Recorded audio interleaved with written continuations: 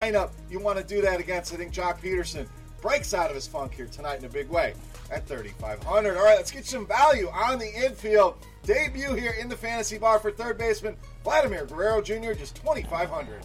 So obviously we don't have a lot of numbers to go off of, but we know this dude's a stud, and I'm willing to roll the dice here. A lot of upside in this guy, in this matchup at this $2,500 price point. This is going to help you unlock Coors Field, the Boston Bats, things we've already talked about. This is the way you do it. Find some cheap guys with some upside. Now, Kyle Gibson, pretty good against right-handed hitters, no doubt, but does give up a lot of hard contact, over 41%. We know this is a solid hitting environment.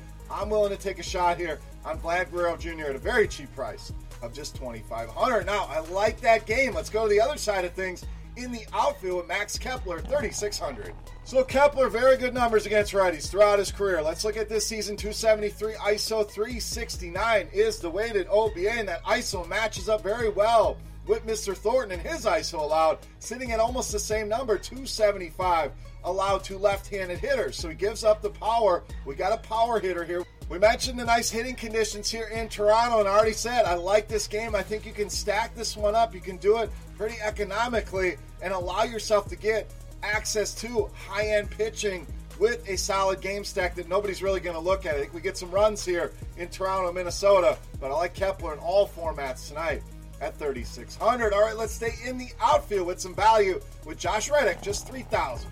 So obviously an under-the-radar Astro. We know we got bigger names, Springer, Correa, Altuve. We can go on and on and on here. Bregman. Reddick kind of flies under that radar, but he does give you cheap access to that lineup, and that's what I like about Reddick. Solid in the WOBA department, almost 370 against right-handed pitching. And oh, Mr. Lopez, it's been a struggle for him as well with left-handed hitters throughout his career. 351 WOBA, 223 ISO allowed, and a hard contact rate at 42%. Houston, another team I love tonight. Josh Reddick, maybe the fifth or sixth Astro for a lot of people, but I want to alleviate some of that salary, get him in there. I like this spot, and I think he goes yard here tonight against Lopez. All right, back to the infield, under 3,000. Catcher, first baseman Miguel Cabrera at 2,900. So Miggy's still hitting the ball well. Maybe not as much power as we've seen in the past, but still a guy that's going to get on base, make things happen, and we've seen that of late. 3 multi-hit games now over the last 4, and still a guy putting up numbers against lefties. WOBA since the start of last season, over 400. This season, ISO 313. That WOBA sitting at 533 against left-handed pitching. And Tyler Skaggs, I like, gives you strikeout upside. If you're using him tonight, I don't see an issue with that. But Skaggs does give up a lot of hard contact, and against Miguel Cabrera, maybe this is the night he does go yard. Skaggs almost 45% in the hard contact department. Love this spot. Not stacking the Tigers, but Cabrera, nice savings for you. Great cash game option, and even in tournaments at 2,900, we'll have a few shares of Miguel Cabrera. All right, that's 5. Let's take a look at my favorite play. But before we do that, guys, who's your favorite play? Who's your beast of the night? Get in the comment section. Let me know. While you're there on YouTube, guys, simple. You enjoy your time here in the fantasy bar. Like I always say, no tips required here in this bar. All you got to do, take a second, click that thumbs up button, guys. It really helps us out, and I greatly appreciate it. Now, let's move on to my favorite play. You know him as the beast of the night.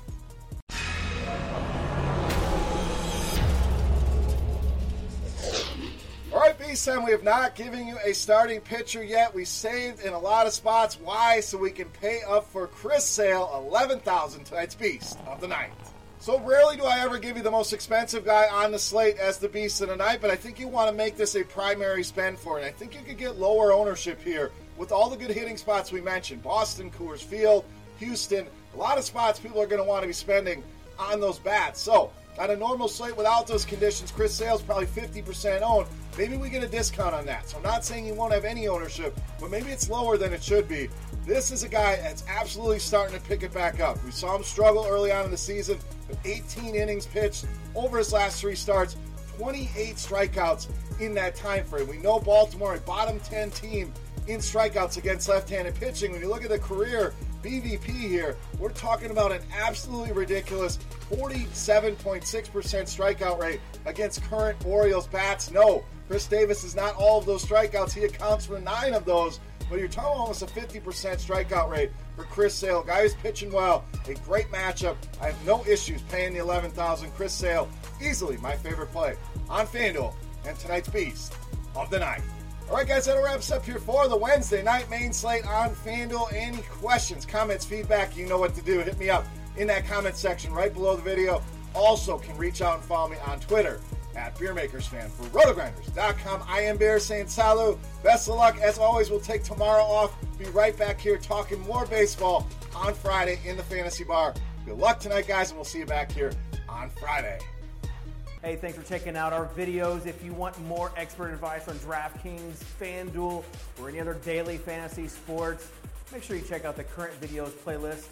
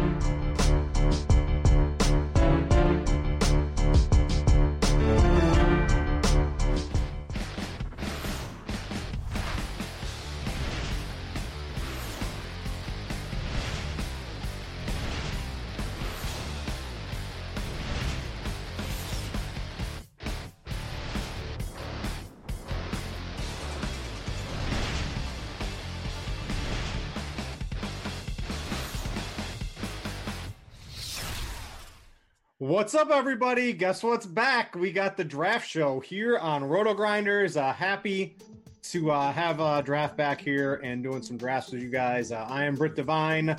I'm calling him the Pizza Man the rest of the show. Mr. Grant Neefer, a.k.a. Turd Ferguson. Where's Grant today? I always like to know. It seems like every show Grant's somewhere different. Where's Grant at today? A beer festival this last weekend, which turned out great. And then I have a wedding this upcoming weekend. So I'm just 2 weeks down in California. Just having a good time, enjoying the weather. Don't have to worry about that snow that's coming into Coors today. Yeah. So I've been seeing on the draft app all day, people have been taking the Coors baths way too early. They're going to have to be doing, well, they have the mass swap now, so it's a little bit easier. There's going to be some swapping for those people. But maybe if you want to risk it, we'll play along in a little bit here. But Grant, first off, I got to tell you guys, we haven't done the draft show in a while, it seems like. So this is a fan interactive show. You guys get to play along if you want to. You got to have the draft app, right? Go to your Apple store, go to your Android store. You can go to draft.com, and if you want to play along. But the key to be able to play along is you have to follow me. So once you have it, if you don't already follow me, you have to, not on Twitter, not at Roto Grinders, not anything like that, actually on the draft app. So on the bottom right of your draft app, there's a little thing that says profile.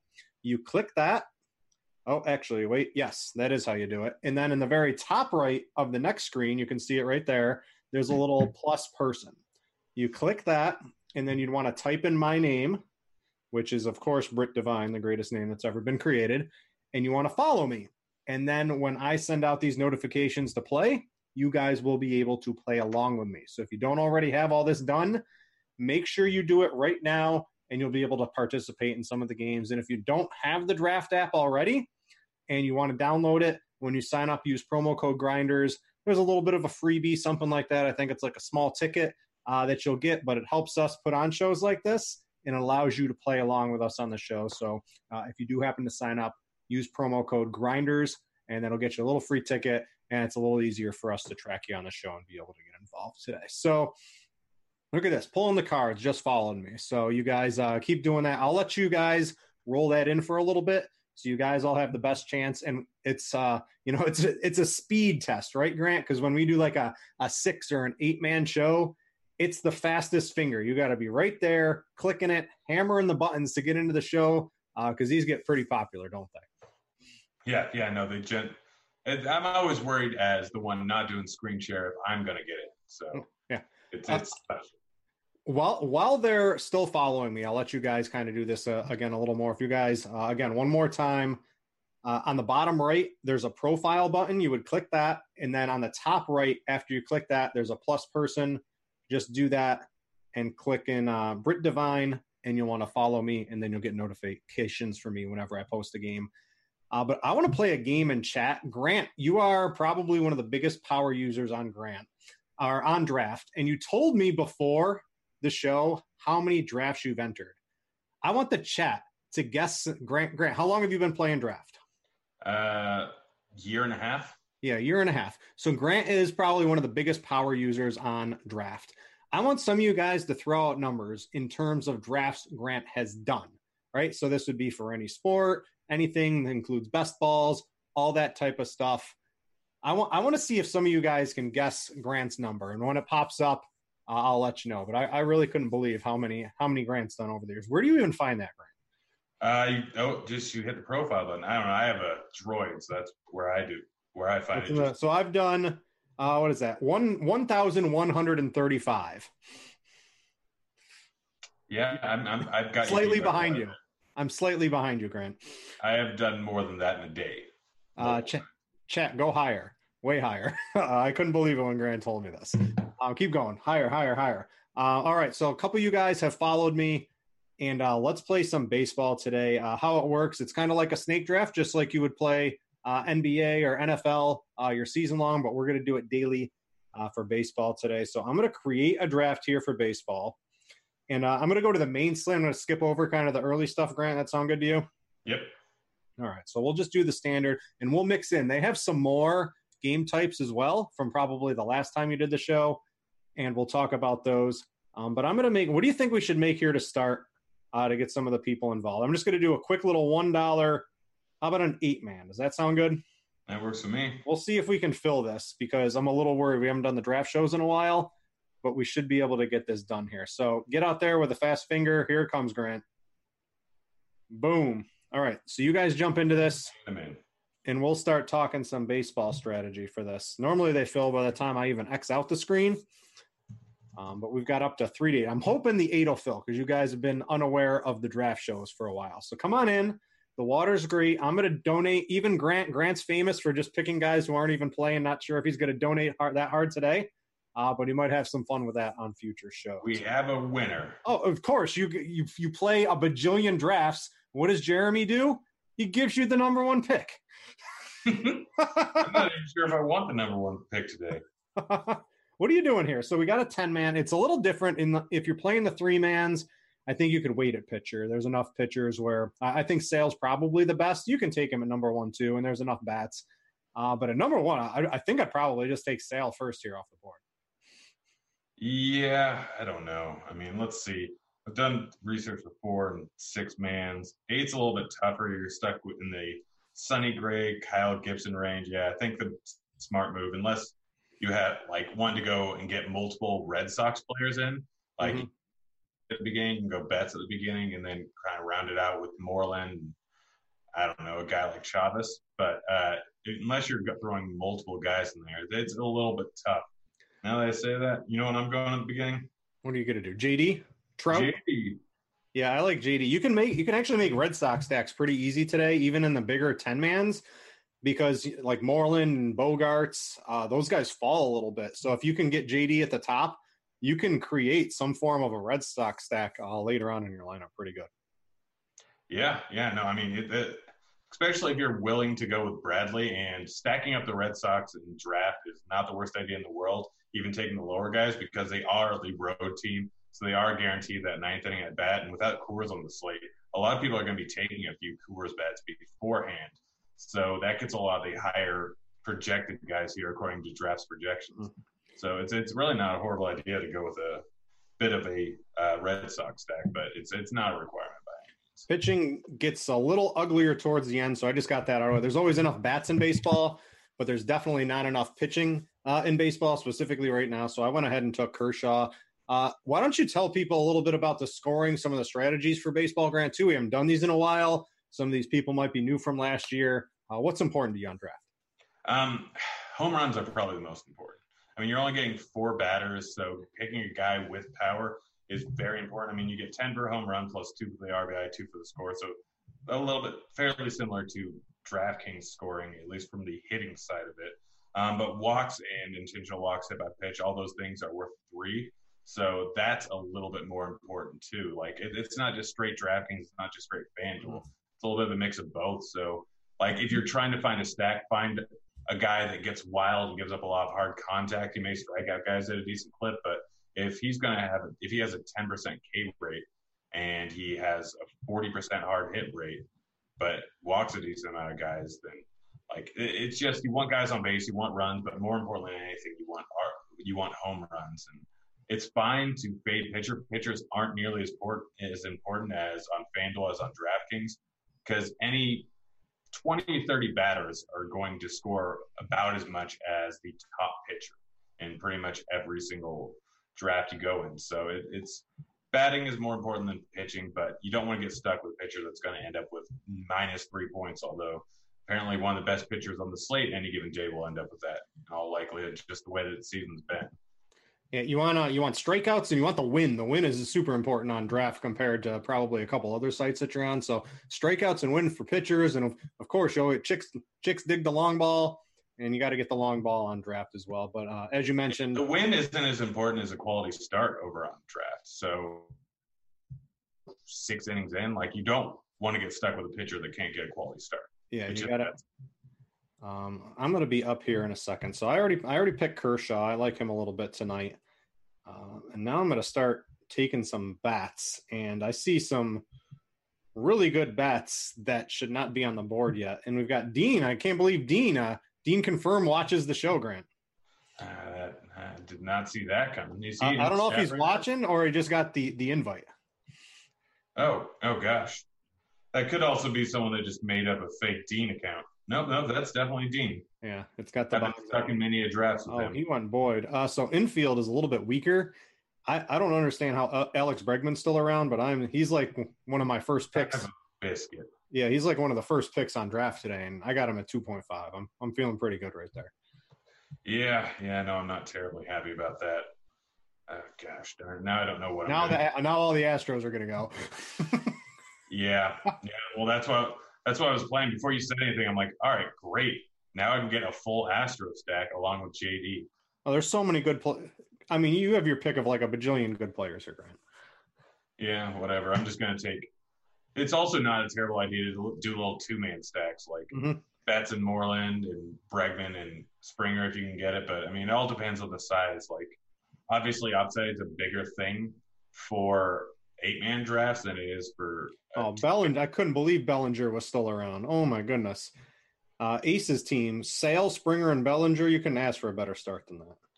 Yeah, no, I mean, if you're not stacking it up, he's got all the power in the world. He's pretty much guaranteed for a quality start there with Sale and a decent amount of strikeouts. He's pretty much got a 15-point floor with Sale there, plus 2 guys that should hit the ball at the ballpark. I mean, Belly's in second in home runs right now, right? Yeah, He's probably my top pick to hit a home run tonight. Yeah. By the way, who do you think has a higher WOBA, Hoskins or Trout?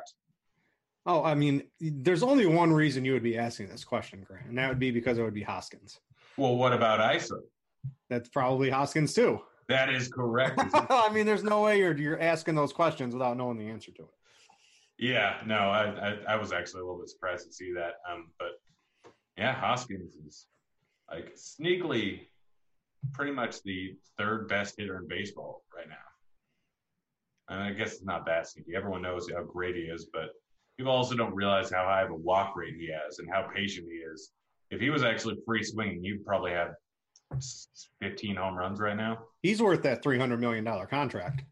Yeah, he's getting paid like $800K right now because he's still on his rookie deal. Yeah, not Bryce Harper. Bryce Harper does not deserve $300 million.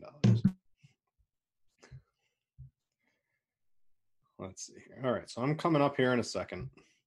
Can't give away all the goods. I always like to. Do you tend to get infielders first? I always like those because they tend to. There's more of them, but it seems like the best ones run out a little quicker. But the outfield can run slow or run out of players pretty quickly as well. What's your preference? Or you not have one? You just take the best players. I mean, so it last year it was DHs were technically infielders. Mm-hmm. This year they switched them up to outfielders. So there's always a huge scarcity when it came to outfielders. And as soon as you throw DH in there, now there's a little bit more of a, like, just not as many good infielders to go with. So now you kind of plan more on getting good infielders, but all depends on if you're stacking. If you're looking for one-off power, then outfielders always just stacked, and infield, you're a little bit worse off trying to find a guy depending on the day. A lot of it depends on if the Astros are on the slate. If the Astros are on the slate, then that's a whole bunch of infield power there, and it changes everything up. I'm looking at lineups. Houston lineup just came out. Springer, Altuve, Bregman, Brantley, Correa, Reddick, Yuli, Diaz, Stassi. Looks like a pretty good lineup for Houston tonight. So, that's about what I was expecting there. This is just interesting because, like, it's always nice when they're facing a righty that has decent splits, just because you can throw Brantley and Reddick in there, and people just often don't play them because they immediately want to play Correa, Bregman, Springer, and Altuve.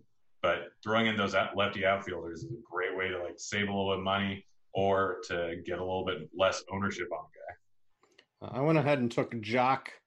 Should be up in that top of the lineup, and I like the Dodgers today to really put some runs up against Fulte. Yeah, no, Fulte. I mean, there's just so many lefties in that lineup. It's ridiculous. He could be in for a bit of trouble. Plus, just he obviously hasn't been the same guy since he came back from injury. And yeah, Dodgers might be my favorite stack on the. How is Fulte 9K on DraftKings? That's insane. I don't know. What is he over on FanDuel? 7.5? I have not opened up FanDuel today, so I cannot tell you on that one. Bold move, Cotton. Bold move. You know what's weird? I barely made money yesterday with 100% canning over on FanDuel. Well, did you not have JD Martinez? I had about 50% JD Martinez. All right. So who didn't you have? I don't know. I'm still confused at how I didn't have a boatload of money. I barely cashed in some tournaments. I crushed cash. I absolutely destroyed cash. I had like 4 home runs by the time the 4th inning was over. I'm like, all right, well, at least I've got that.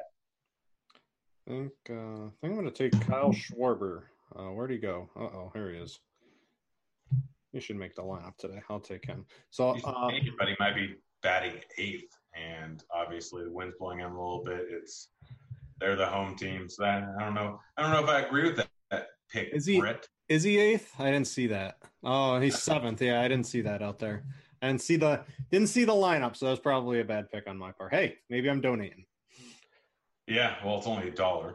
That's what happens when you create these little tiny drafts.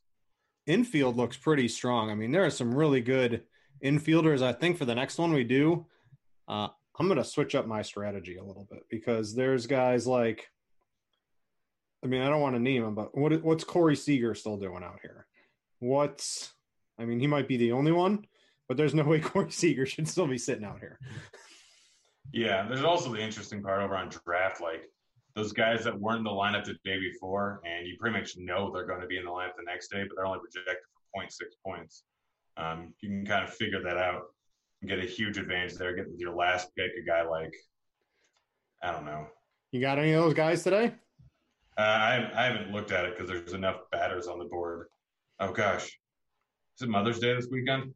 Yeah, and Sunday. Okay, well, all right, it's good to know. Why? Well, you got something to do now? I mean, I do have a mother.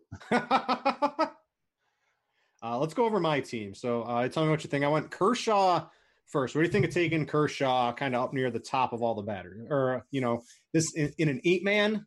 I think in like a 3-man, I would probably wait because you could probably even get Kershaw in like your second to last pick or even last pick. What do you think about taking him so early here? Yeah, I don't mind that call at all. Like I said, the quality starts with quite a bit there. Sale was obviously off the board.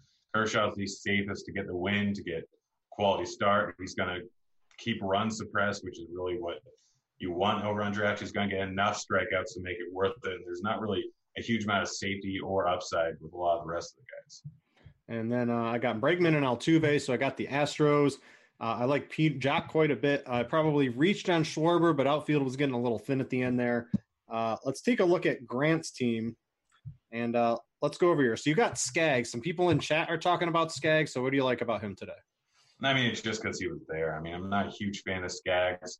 Realistically, I'm going to wait and see where ownership's at because outside of Kershaw, outside of Boyd, outside of Sale, like there's no real guarantee, and there's no guarantee in baseball pretty much at all right now. So out of those three first guys I mentioned, I'm going to go with the guy with the least amount of ownership. After that, I'm not going to play a guy that's going to be 40%. The chalk almost always falls on a random guy. And we saw what happened with McHugh last night, who just ridiculous amount of ownership depending on the site and just absolutely got destroyed. That can happen with pretty much anyone. So I'm just going to kind of get a feel for ownership and then kind of figure out where I'm going to go with things. But Skaggs, he does have the potential to do fairly well here. Detroit's not really a great lineup. He has a good enough K rate. Like everything kind of points towards him being one of those guys that 25 points tonight. And if the ownership's going to be low, then you can roll with it. What I've noticed, so I think we have a little bit sharper crowd than the randoms that have been playing on draft today. I've been seeing the Coors players go all day long in drafts. Ross had this red since basically yesterday. What have you been doing with the Coors players so far in draft? And even in DFS, I'm not expecting that game to play tonight. Yeah, no, I'm not expecting it to play at all either. I'm just like, the only time you pick someone is it's going to be at the end of the draft. With your last pick, you can go with Story or go with Arenado or Blackman, like any of those guys, any of the big bats in that game, and knowing that you can swap out, or if you're kind of waiting to see what the lineup is. Let's say you're stacking up, I don't know, the Dodgers, and you kind of want to know exactly who's going to be batting where. And if you don't want to get stuck with a guy that's going to be batting lower down the lineup, like maybe Muncy, then you could potentially go with Blackman or Arenado or Story. If it plays, then you're great. If it doesn't play, then you can swap to whichever Dodgers player is batting higher up in the lineup and kind of complete a stack that way. Yeah, last I saw, Roth had that red. I'm going to bring up the weather and make sure he still has that. It still is red, but it hasn't been updated from earlier in the day. But I looked at the weather. It looks pretty bad out there today. So I'll give you snow. They'll cancel it. Yeah, I'll give you guys a round of applause because you seem to be smarter than a lot of the regular players that have been playing and taking these Colorado and San Francisco bats. I mean, they're smarter because you mentioned it before the draft started. Well, I mean, some of them come into the show a little bit later. Well, and they all obviously pay attention to Kevin Roth as they're watching Grinders Live. Yeah. I want to talk real quick. I do the best balls, Grant. I thought I had done a lot of best balls. So I'm up to 77 best balls right now. So I thought I had a lot going. There was some dude on Twitter who had like 600 of these already. So like I thought I was a crack addict on him, but he's even more. He's really on it. I like the best balls. It's for football, right? If you want to do NFL drafts, if you guys have never played them, you can just snake draft and it kind of formulates all your score already. I've got a bunch of them going already, but I want to let you guys know this is available on draft. So if you like football, you can play for as little as $1. They have slow drafts. You get 8 hours per pick on the slow drafts. That gives you 10.5 overnight. So even if you sleep overnight, just check, make sure your pick or make a couple of auto picks, and then you really don't get skipped in the draft. It's a really fun product. I encourage you guys to check it out. I know we're here for baseball, but Grant, I got to talk best ball. Yeah, no, I did horrible in best ball this year, mostly because I either went Le'Veon Bell or David Johnson at the top. So that's an automatic loss pretty much. And then most of my guys end up getting injured. So I definitely contributed quite a bit of money to best ball this year. All right. So let's play some of the new formats. Do you play the auctions at all, Grant? You got to be there for those. You cut out there for a second. Do you play the auctions at all?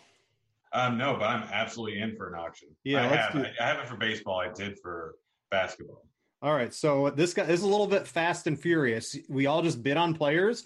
Nobody knows what anyone else bids, and whoever gets the highest bid wins it. So I'm going to do a 6-man of these, and what do you say? You want to do this one, Grant? This will be a little bit more fun. We didn't have these last year, so I'm excited to do this. Yeah, I'm a big fan of the blind auction format, and I mean, basketball always depended on the day, and certain days it's like, well, you pretty much just don't want to get stuck with the last forward there. Like sometimes you'll have forwards 1 through 6 just be the same. I've never done this before. This is my first time doing this. So what's the nomination queue? How do I play this? So you nominate someone when it's your turn, and then everyone enters a blind amount. All right. Whoever has the highest one gets that play. So it's my turn. I got to nominate? Yeah. I'm going to nominate. Let's see if I can figure this out. Queue's empty. Add player. So I can nominate anybody.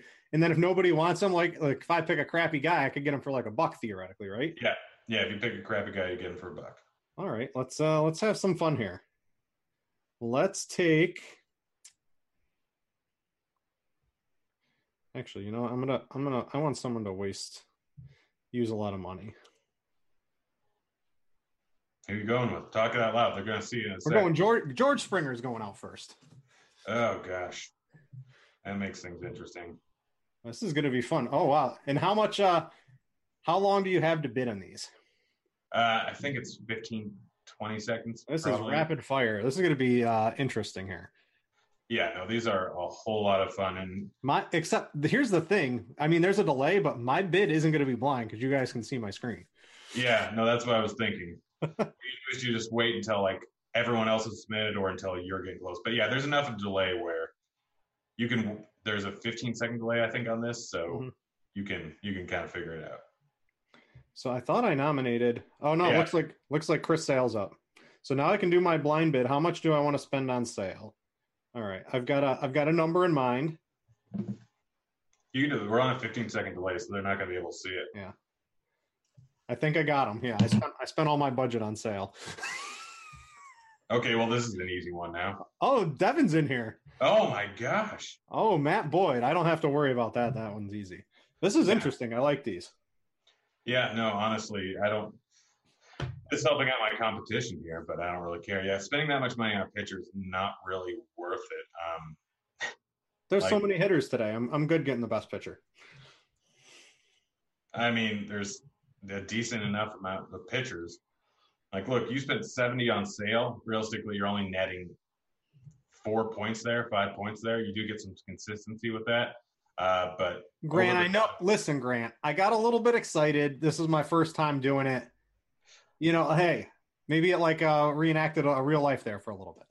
I mean, yeah, you were a little bit premature there. But you know what? It's all right. It's all right. Now you can just blow the rest of your money. You have a max bid of 25. Throw 25 on Trout. No, you may or may not get him. I passed.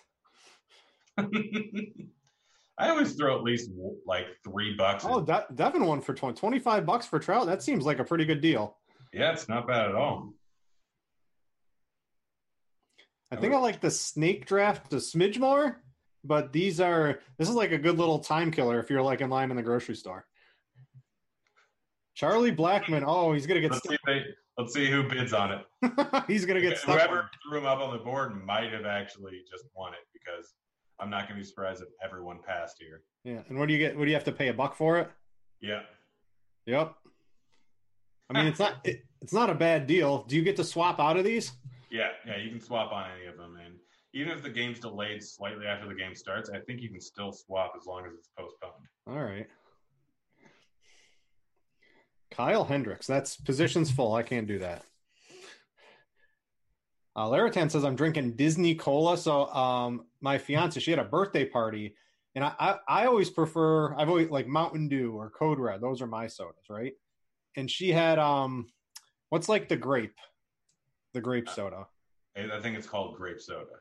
But is it Fanta or which? Fanta. Want a Fanta? Don't Is you it want Fanta? Oh my god, it's delicious. I haven't had this in forever. Kyle Gibson for $1. It ain't bad. I'll tell you that. I mean, it's not good. It's not bad. Mookie. All right, I'm bidding. Yeah, I wouldn't bother if I were you. You went higher? Yes. How do I go back and see how much money I have? There it is. Oh gosh, someone beat me by 0.29 seconds to get him. Son of a biscuit. Oh, so if you bid the same, it's whoever did it faster? Yeah, pretty much. Now I'm sure it's 6A King NYC. I don't know. I don't understand what his name says, but I'm not going to get sure he's going. Yeah, I knew he'd throw $31 in there. Now his plan is probably to. He's stacking up the Red Sox. Yeah, pretty much. We'll go for Moreland. Yeah, which is why I'm throwing Moreland. If you really want to mess with him, bid $9 on it right now. Well, who else is in here? There's Moreland. There's Bogarts. He can't get Benintendi because they already have the outfield filled. I did it. I messed with him. Oh, Devin, really? Devin, I see you, Devin. I see you. Oh, gosh. Pulling the cards. What is he going? Oh, I know exactly what pulling. Grant's just having all the money, and then there's nobody to spend it on. Yeah, so this is interesting here. What are all these people bidding on Trevor Story? I don't get it. If you pass it, it says bid locked. Oh, all right.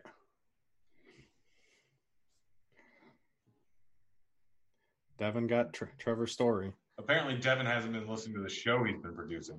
All right, so I get to nominate a player.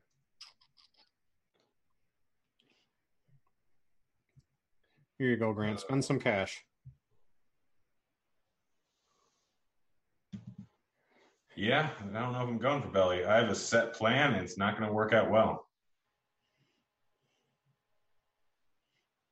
All right, there we go. Pulling the cards. Oh, man, he beat me by a second. Oh, yeah. I don't know why he didn't just go 26. It looks like I know exactly what I need to do here.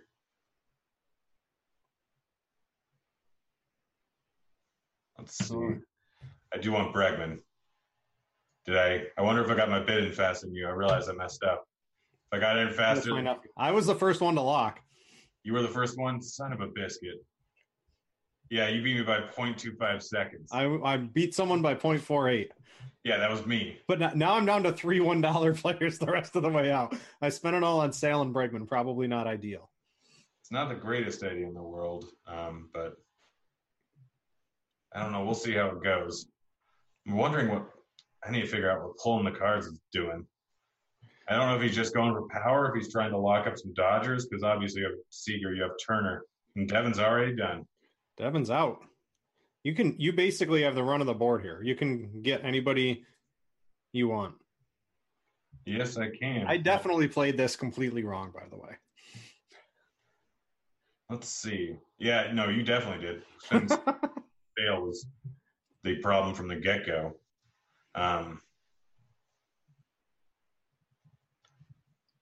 Yep, I know exactly what pulling the cards is doing. Dodger stack?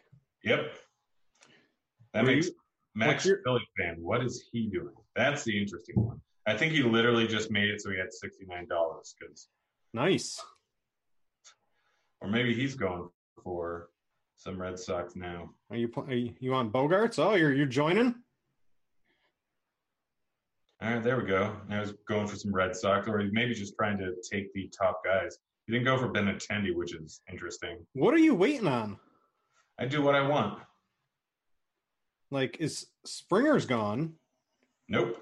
Oh, Springer. Oh, there he is. Here you go. I'm betting $1. I think I'm going to outbid you. Try to outbid me. I dare you. This is interesting, though, because I'm in rough shape. Yep. Oh, man. There it is. Now I'm done for. Now I'm screwed. This is why if you wait on guys for too long, then you're kind of in really, really bad shape. That was interesting. Now, pulling the cards is going to go with Muncie. If you want Muncie, you got to bid 18. No, because Pullman Max Bill fan has enough. I got him.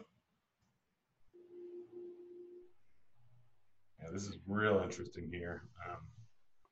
Gosh, I don't know what to do. Add guys to my queue and kind of figure things out. Oh, Cards is going to get Arenado.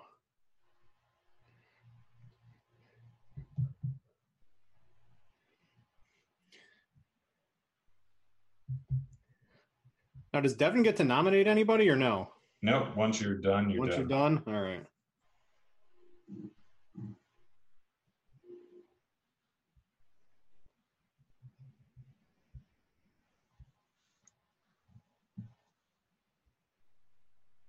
All right, Baez. That's not bad. Why didn't I just go for? I really should have just gone for Cubs after Springer got taken because I could have got Baez, Bryant, and Rizzo. Or no, they're all infield. That's the problem with that one. I mean, you now have the ability to do whatever you want.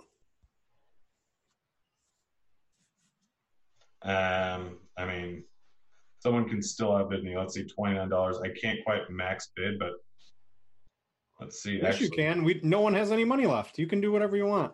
Know exactly what to do. There you go. $30. Yep. So all I have to do is lock up my two outfield spots at $30 a piece because Max Philly fan can't take either of mine. And then I'm guaranteed to get my other infielder because he doesn't have an infield spot. All I have to do is outbid you by 2. Yeah, you can't outbid me. I most certainly can outbid you. All right, I got to be sneaky here. Who do I want for sure? Oh, crap. I did not want Castellanos. Oh, well, looks like I get Castellanos. Yep. I didn't have it in time. Just bid $1. Oh, no, you don't get Castellanos. Perfect. Excellent. Oh, wow. I only have there we go.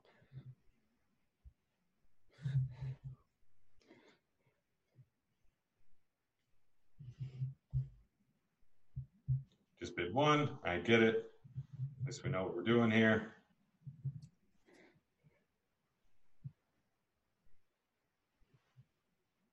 Pass. Suarez, I think I'm going to pass. I mean, he got his bid locked in before you, means he automatically wins. Oh, yeah. There's a lot of – it doesn't seem like there's a lot of strategy. There's quite a bit of strategy. It's not just knowing the numbers. It's knowing what other people are going to do. Yeah. Always keeping in mind how much other people have on the board is a hugely beneficial. Oh, my God. Correa? Hell yeah. Yeah, well, it was either Altuve or Correa was taking. Outfield. Oh, man. I'm not even going to get the player I want. You got to be quick on those. And boom. Oh, look at this. I spent it gives you like a little chart. For those guys over at Draft, they know what they're doing. Yeah, everyone loves charts. Look at this. Fun little thing here. All right, so I wanted to try those out. I think for the sake of the show, I think the snake drafts work a little bit better, Grant, for entertainment purposes.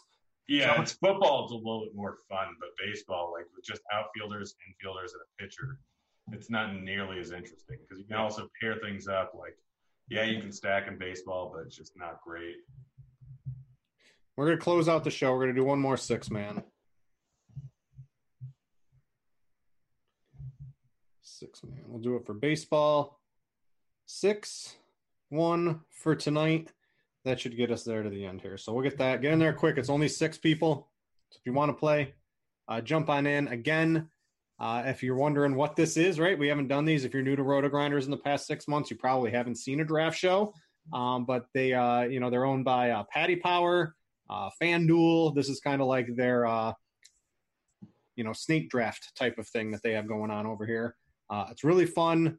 Grant will tell you it's extremely addictive. He loves playing on draft with, what was it, 80,000? 81,500. That is insane. I could never do that. If you like football, they have it for all sports too, right? You can, if you want to play playoff basketball, you want to play hockey, you like golf, you can do that. If you like football, you can already do snake drafts. You download it from your app store. You can go to draft.com. When you sign up, use promo code Grinders, get you a little ticket to play for free to test it out. The customer service is top notch. Anytime I've ever had an issue, send them an email. They take care of it very quickly. So I encourage you to go check it out over there. So I've got the 3 spot. I went pitcher first. This is a 6-man. I think we did 8 the first time. So I think I'm going to switch up my strategy a little bit here. Vary the playing field a little bit. I mean, yeah, with 6 pitchers, you're at worst getting Brad Peacock. Like, that's pretty much it. It's all, like, honestly, with draft, you pretty much have to know economics, like marginal benefit of taking this player versus this player. Knowing that, this guy might score, like might be the highest scoring guy on the entire slate. Well, if the 8th best outfielder is pretty much just 1 point lower, well, if you drop off from the 3rd best infielder, the 4th one is 5 points. It's always something to keep in mind there. And of course, you went with Betts, trying to screw over the Boston stack. Oh man, you almost had Sale there too. I thought about Sale for a second, but I won some bats this time around. Yeah, I mean, like I said, you're at worst getting stuck with Peacock. He's been terrible this season, but I'm still a big fan of him. And do I want to just let you have Kersh? I'll be nice. You can have Kershaw. Maybe. No, I want a Bregman. I can't believe I got Bregman at 2.5 the first time around. I can. I mean, everyone was going real heavy on pitchers and that because they're more scarce with 8-mans. With 6-mans, like I said, Peacock's the worst you can do.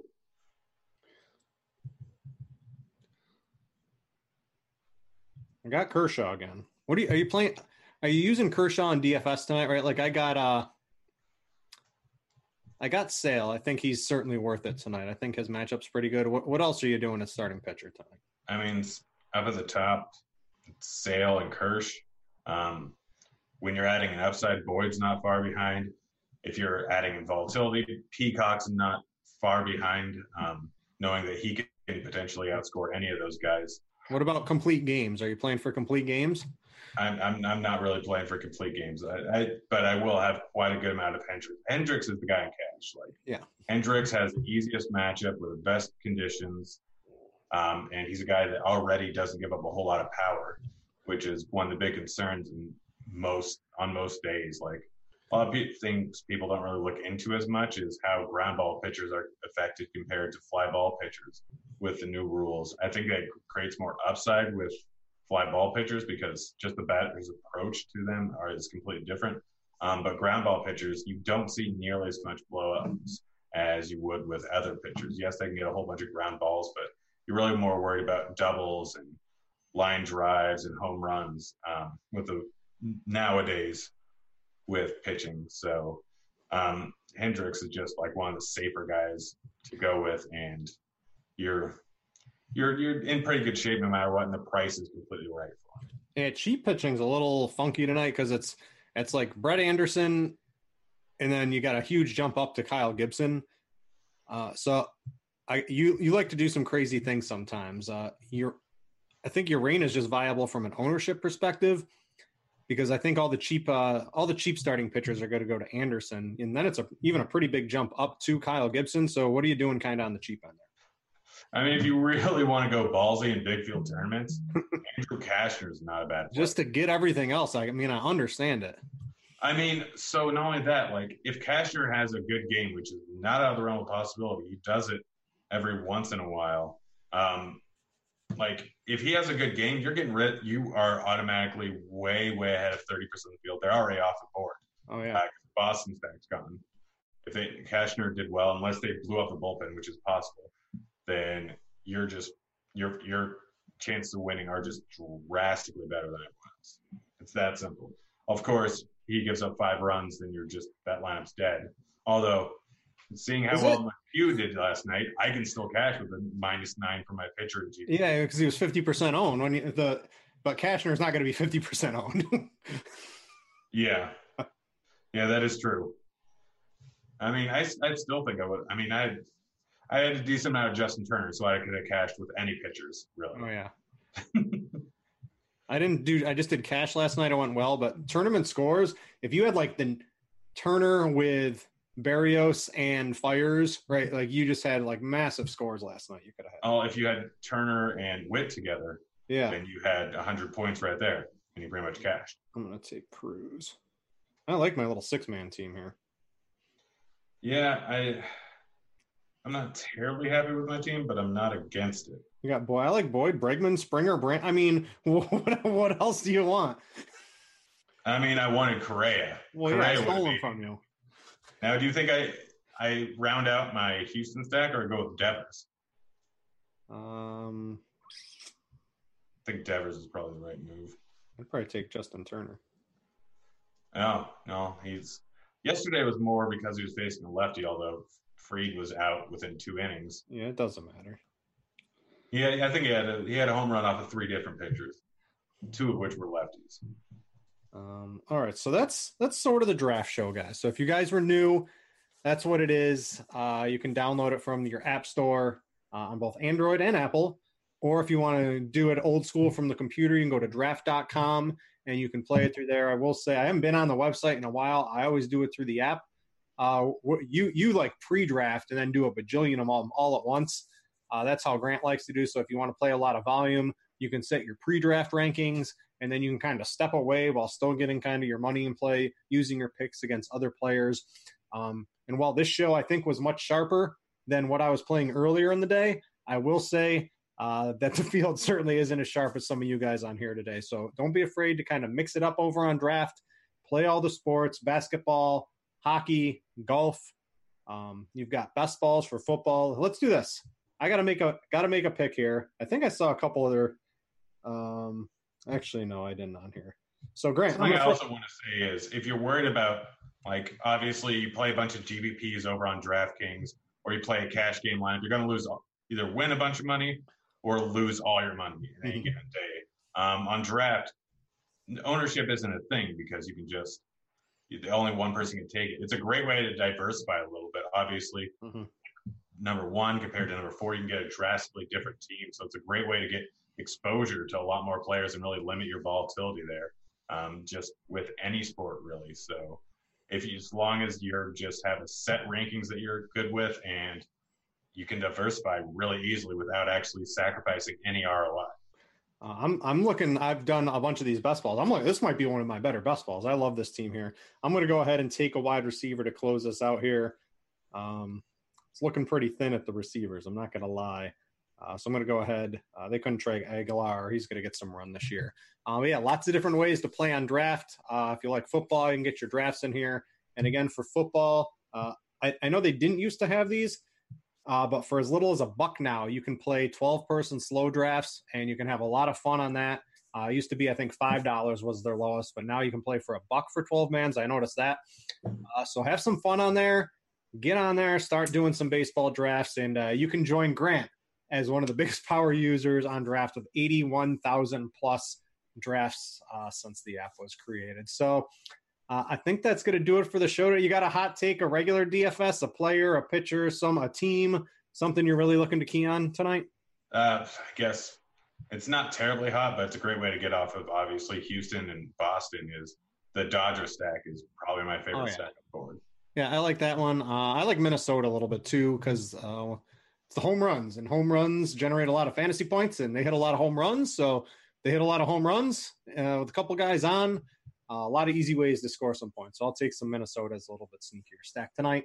That's going to do it for the draft show. Thanks to everybody for watching. Don't forget also on Friday, I'm going to be on with Chris Jimino. We're going to show you how to use Lineup HQ kind of the best way possible. We've always got some new settings behind the scenes. I'm not sure if they're going to be live, but if they are, we will show you that. Show you how to limit your player pool, how to make tournament lineups for different type of contests, and how to think a little bit more critically about what you're actually doing with Lineup HQ, and hopefully help you use it a little bit better. So that's going to be early in the afternoon on Friday, and it will also be available on demand for you guys to watch it in case you're unable to make that. So keep an eye out on that for Friday. Grant, thanks for coming on. I'm Britt, and we out ya.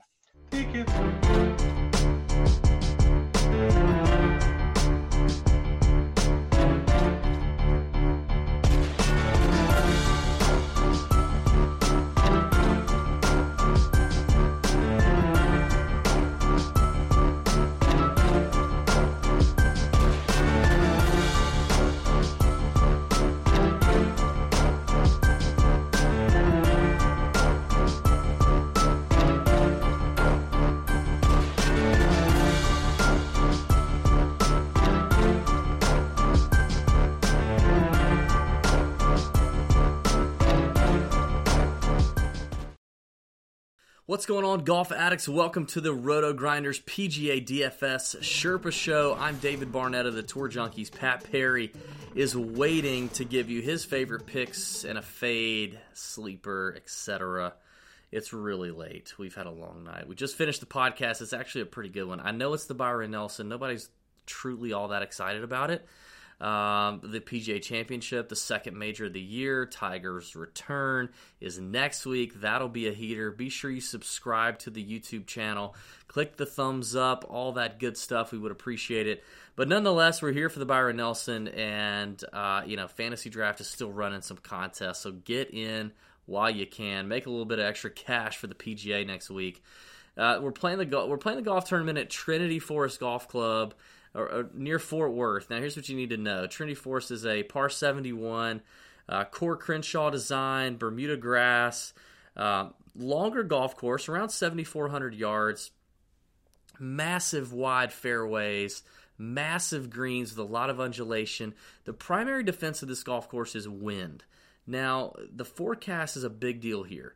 There is some rain projected later in the week on Saturday as well as Wednesday right before the tournament kicks off, and I think that's going to make a difference. We talked about it on the Tour Junkies podcast. You need to pay attention to last-minute tweets, emails. We'll be in the Discord chat room on Wednesday night because weather is always a factor in Texas, and that's where we're at this week. You need to pay attention. For now, here's some picks we like.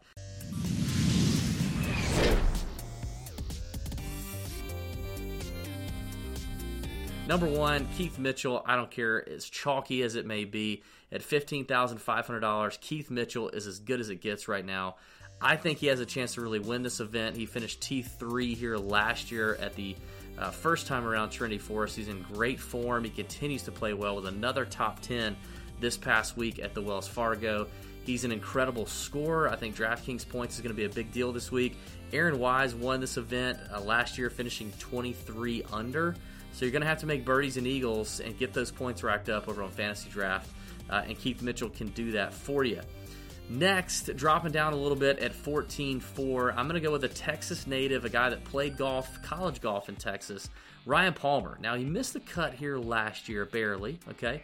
But he's in way better form this season. He just won the Zurich Classic with partner John Rahm, and believe it or not, he actually contributed, which is kind of crazy to think about.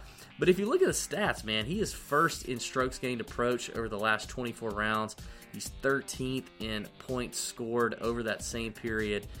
He's hitting his irons really, really well, which is key here. You've got to hit your irons well into these large greens. Everybody can just about hit the fairway. It's all about those irons, and Ryan Palmer right now is dialed in. Plus, if the golf course gets the rain that we expect and it softens up, it's going to cater more to those long hitters. That's Ryan Palmer. He hits it a long way. He's aggressive. He can score. I like it. Before I give you my final pick, we're going to hear from Pat. What you got, buddy? What's up, golf addicts? Pat Perry here for the Sherpa Show for the AT&T Byron Nelson Classic. Ready to get going for this week. You know, we got kind of the calm before the storm at Bethpage Black for the PGA Championship that's coming up. Excited about that. But I'm ready to talk about Byron Nelson, and we're going to start, as always, with the fade of the week. And for me, that is going to be Patrick Reed. Just cannot stand him in a lot of ways. I don't mind the fact that he has my name. That's about the only thing I like about him. And I don't like him this week either. Not going to take him. Look, the guy just really hasn't been in great form. I know he flashed a little bit at the Wells Fargo at Quail Hollow. But, you know, when you look at his last couple starts, you know, maybe top 35 finishes, that's not where I want my guy who's priced as one of the highest priced guys this week. Not liking it at all. And then you look at the stats. He's 93rd in the field in strokes gained off the tee. He's 99th in opportunities gained, which is a scoring stat we like to look at. And this is going to be a birdie fest this week. You have got to score. He's not checking the box there. Also, we got huge greens at Trinity Forest. I mean, huge. So you got to hit them in the right spots if you want to give yourselves opportunities. So proximity to the hole is something I'm looking at. He is 136th in the field. That is near the bottom, okay? Near the bottom. That is not any good. So I am not liking any part of Patrick Reed in my lineups this week on Fantasy Draft at 15-6. Just too high a price for old guy Patrick Reed. Now, the bone play this week is going to be Mark Leishman, also at 15-6. So if you want a guy in that price range, go with Mark Leishman. He's been playing pretty well. This is a perfect course for him. He was second last year, so the first time they played Trinity Forest, he finished well, solo second. I like where he is as far as the stats are concerned. I mentioned opportunities gained. He's 13th in that stat. He's also 10th in proximity, and he's 9th in ball striking. So checking all of the boxes, I love some Mark Leishman. He will be the bone play of the week. The flyer play, I'm probably going to get his name wrong, and let me just tell you, I'm going deep, very cheap this week for the flyer play, and that is going to be Jim Nose. Yes, the graduate from the Colorado School of Mines, not mime, like a mime, no, mines, like you're digging in a mine, you're coal mining. That is where Jim Nose graduated from, but you know what? He's also checking boxes. He's 36th in the field in ball striking. He's 32nd in birdie or better percentage. He's also 38th in proximity. And he's in good form. He's made 3 straight cuts, including a top 13 finish at the Wells Fargo just last week. He's made 8 of 14 cuts on tour this year. So you know what? Why not take a flyer on a guy that cheap who has a good chance to make the cut, and who knows, maybe even get you a top 25 finish. So there you go. The fade this week is going to be Patrick Reed. The bone play is Mark Leishman, and our flyer play is going to be Jim Nose at 11-7 on Fantasy Draft. There you go. David, who you got as your flyer play, and do you have any final thoughts this week for the AT&T Byron Nelson Classic? All right. Thanks, Pat. Here's the question I'm going to pose to you to leave in the comments. We like to ask you a question every week. Who is the highest price golfer on Fantasy Draft that you're going to play? You know, you could definitely go the balanced approach here. I think the balanced approach is going to be a little more popular. But as always, I like to play a little bit of a studs and duds strategy over on Fantasy Draft as they do drop your lowest scoring player. So who's the highest price guy you're going to play? That's what I want to know. Put that in the comments. We're going to read it. We'd love to chat. In terms of a scrub play, I think Adam Schenk is as much of a lock as it gets. He's at 12,400. He's a cut-making son of a gun. He just finished tied for 12th or 13th at the Wells Fargo last week. He's only $12,400 on Fantasy Draft. He's 5th in strokes gained approach over the last 24 rounds. The irons are dialed in. He's scoring DraftKings points. He's a rookie on tour having a really great year, and he actually played here last year and made the cut. He didn't finish great. I think he finished in the 50s or 60s, but he made the cut. He played well. I think Adam Schenk is about as solid of a cut maker as you can get down there in the $12,000 range. So there you go. That is the Roto Grinders PGA DFS Sherpa Show. We will be back, like I said, next week for the PGA Championship. It's going to be a good time, a great week. May your screens be green. Thanks for watching. See ya! Hey, thanks for checking out our videos. If you want more expert advice on DraftKings, FanDuel, or any other daily fantasy sports, make sure you check out the current videos playlist.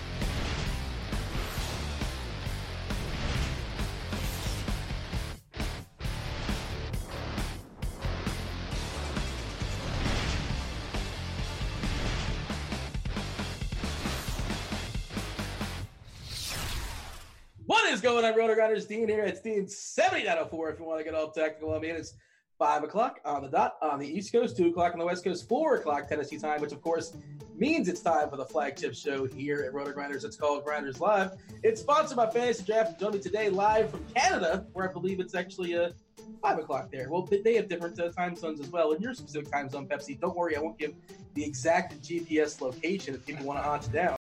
You got many fans out there, of course. What's up, Pepsi? How's Hump Day treating you? Yeah, it's going pretty well. Yeah, it's just that great time of season. The Raptors are winning, hockey playoffs are flowing. We got a baseball slate. It's a great time of year to be alive, Dean. The weather finally is starting to look better after 3 years of winter we had here in Ontario. So it's things looking up, man. I'm excited. I was told winter is coming. It's not coming? It came, and it finally went, but it was here a long time. We actually thought we were part of Winterfell for a while there. And you did mention as far as the weather, we do have weather lurking tonight in Colorado, and who knows if that game's going to go or not. Earlier, we had Kevin Roth, of course, the chief meteorologist here at Roto Grinders. Again, this is in the morning time. He had Colorado and San Francisco as a red. Red is bad. Red is scary. He suspects there's going to be a decent chance at a postponed announcement. Of course, he will update that throughout the day. Things may change. We are not weathermen. We don't play him on TV either or on the interwebs, either way. But as of right now, I'm working under the operation and the assumption that's not going to play. That's sort of where I'm at, Pepsi. By the way, this is our first time doing a show in a while. You know why? What happened last time, Pepsi? Yeah, you slept through it. So, I mean, yeah, some would say, yeah, I mean, it kind of because there was a time change. You can't give me a time change like 3 hours before the show starts while I'm sleeping. Yeah, that makes it difficult. But it seems when you wake up at 10:20 Eastern for a 10 o'clock show that you probably slept through it anyway. Well, it was bumped ahead like a half hour, an hour or so, or something like that. And I was up. I was up the night before crunching all the numbers, and I was up to like 5, 6 o'clock in the morning or so for real. And I thought I had like the slate master. I'm like, I'm all over this slate. I entered a bunch of lineups before I went to sleep, and I'm like, well, I could just wake up and be ready to go 10, 15 minutes before the show starts. And then I wake up and I see like Crane is yapping, and you betrayed me. You're on a show with Crane, who's happy because his St. Louis Blues are in the. We don't want to see Crane happy. It's always fun to watch. Game 7. Next goal wins, next goal moves on. It's what's more exciting than that in all of sports, Pepsi. That's good times for sure. In Game 7 as well. Do want to say, by the way, you did mention the Raptors. You're just a front runner now because you don't like the Raptors. You can't name me 3 Raptors, can you? I'm not a huge basketball fan. I'm not going to lie. Hockey comes first. Baseball is tied with hockey likely there. And so not a lot of time for basketball. I never really was an NBA guy growing up for some reason. Certainly a lot more popular now that, the Raptors are in Toronto and Toronto's winning. And every city likes a winning team. And Toronto's very much so like that as well. We are diehard Leaf fans. No matter how bad our hockey team is, we are all about the hockey team.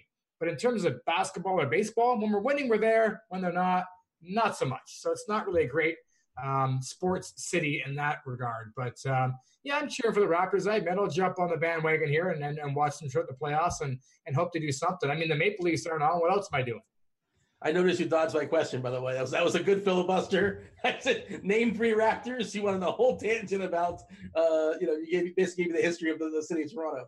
So you got to know your brother, though, right? Your brother's out there running point. Yeah, he wears my number, too. So, yeah, that's all right. And Kawhi Leonard was unbelievable the other night there. So that was now you're just showing off, man. But he's an unrestricted free agent, correct? Kawhi is? Yeah, don't get too close to him because he's probably going to ditch you guys. Is he and Durant going to end up in New York or something crazy? Is that what's going on here? The speculation is Kawhi most likely in L.A., Durant potentially in New York, maybe Brooklyn. So it's not like we could land Kawhi and Durant up here in the north, could we? Does anybody want to come to Canada? Yeah, that's the thing. Toronto's a fun city, but I don't think it's high on the priority list for a lot of people. And I don't think Kawhi wanted to go there in the first place when he was traded from San Antonio. So who knows? But speculation is, certain cities just harder to draw free agents in basketball, and you can't outpay them. That's not how it works in basketball. There's just max contracts basically. So you're probably. I should add Pau Gasol. How about that? Jeremy Lin with my Kyle Lowry and Kawhi Leonard. So there's 4 Raptors. You only wanted 3. Are you Googling? No, I'm not Googling. I'm just saying they're pretty easy ones. We just traded for them, so the names are there. But there's 4 Raptors for you.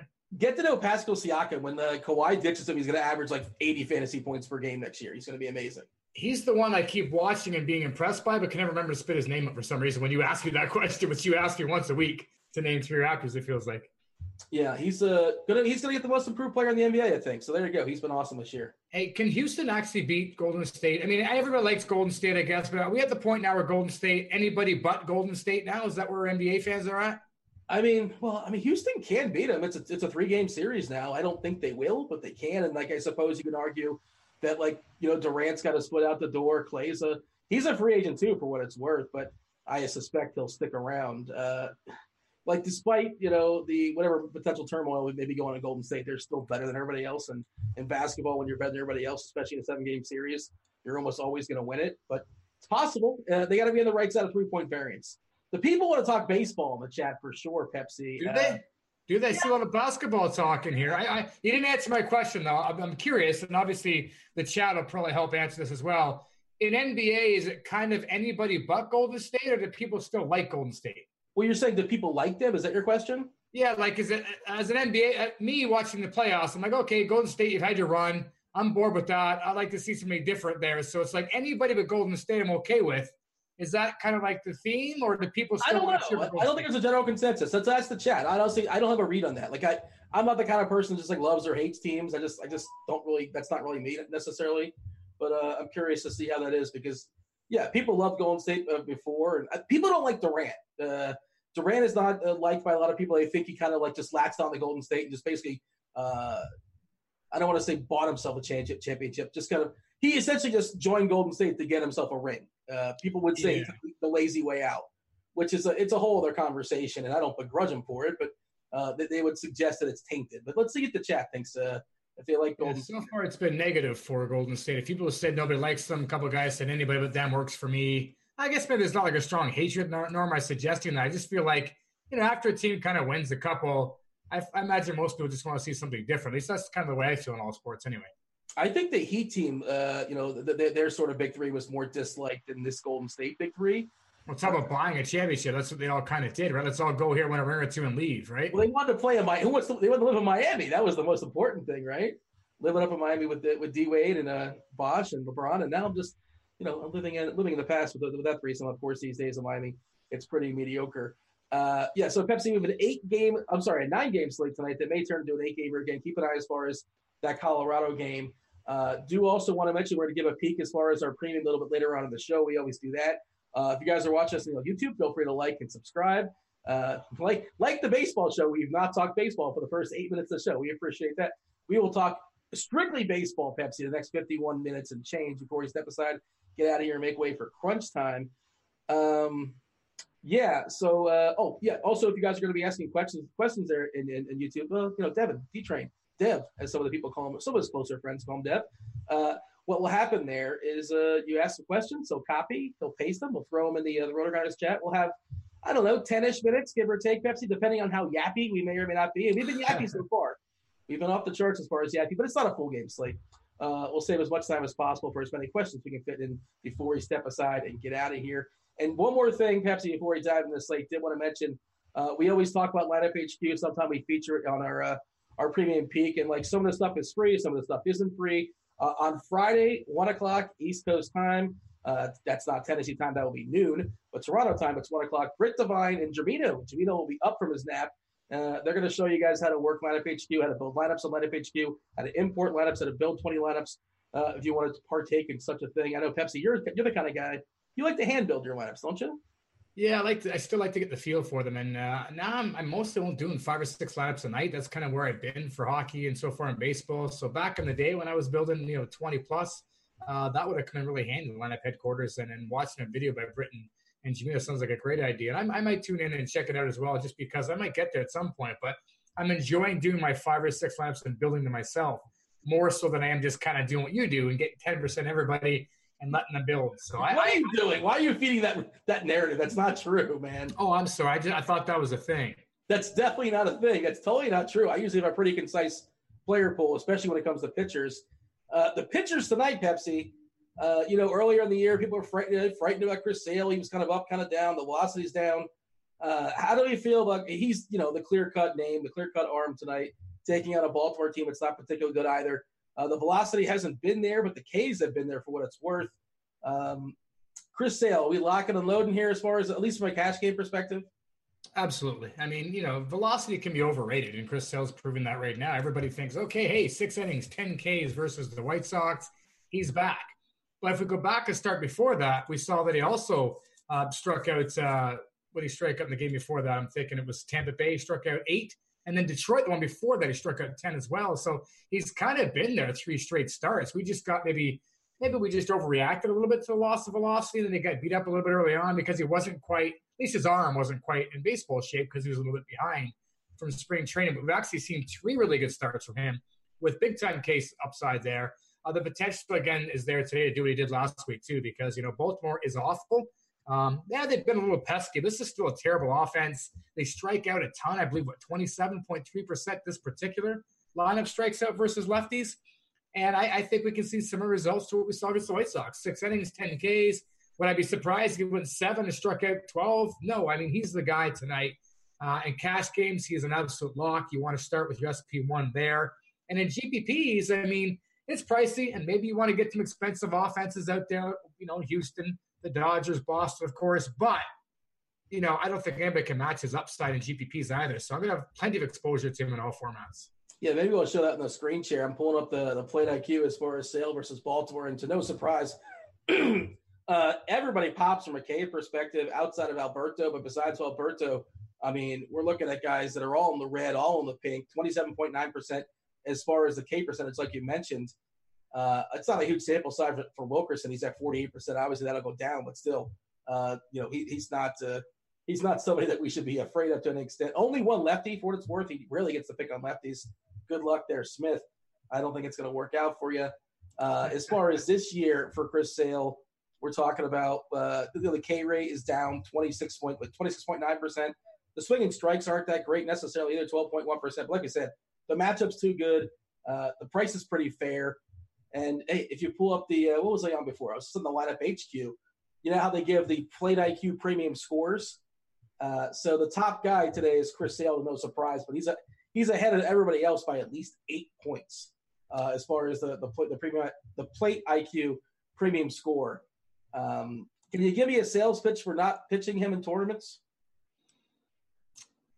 I guess it comes down to salary. If you just want to double stack, expensive teams that Boston and Houston, I mentioned the Dodgers, you could go down to maybe a Hendricks and a Gibson, a couple of guys in the mid-tier, good matchups, I guess, and hope that Sale is just average, 6 innings, 6 Ks, gives up a couple of runs, and you hope the bats win it, I guess. But it's tough. I'm not sure I'm going that route. I might try that in a couple of laps just for fun.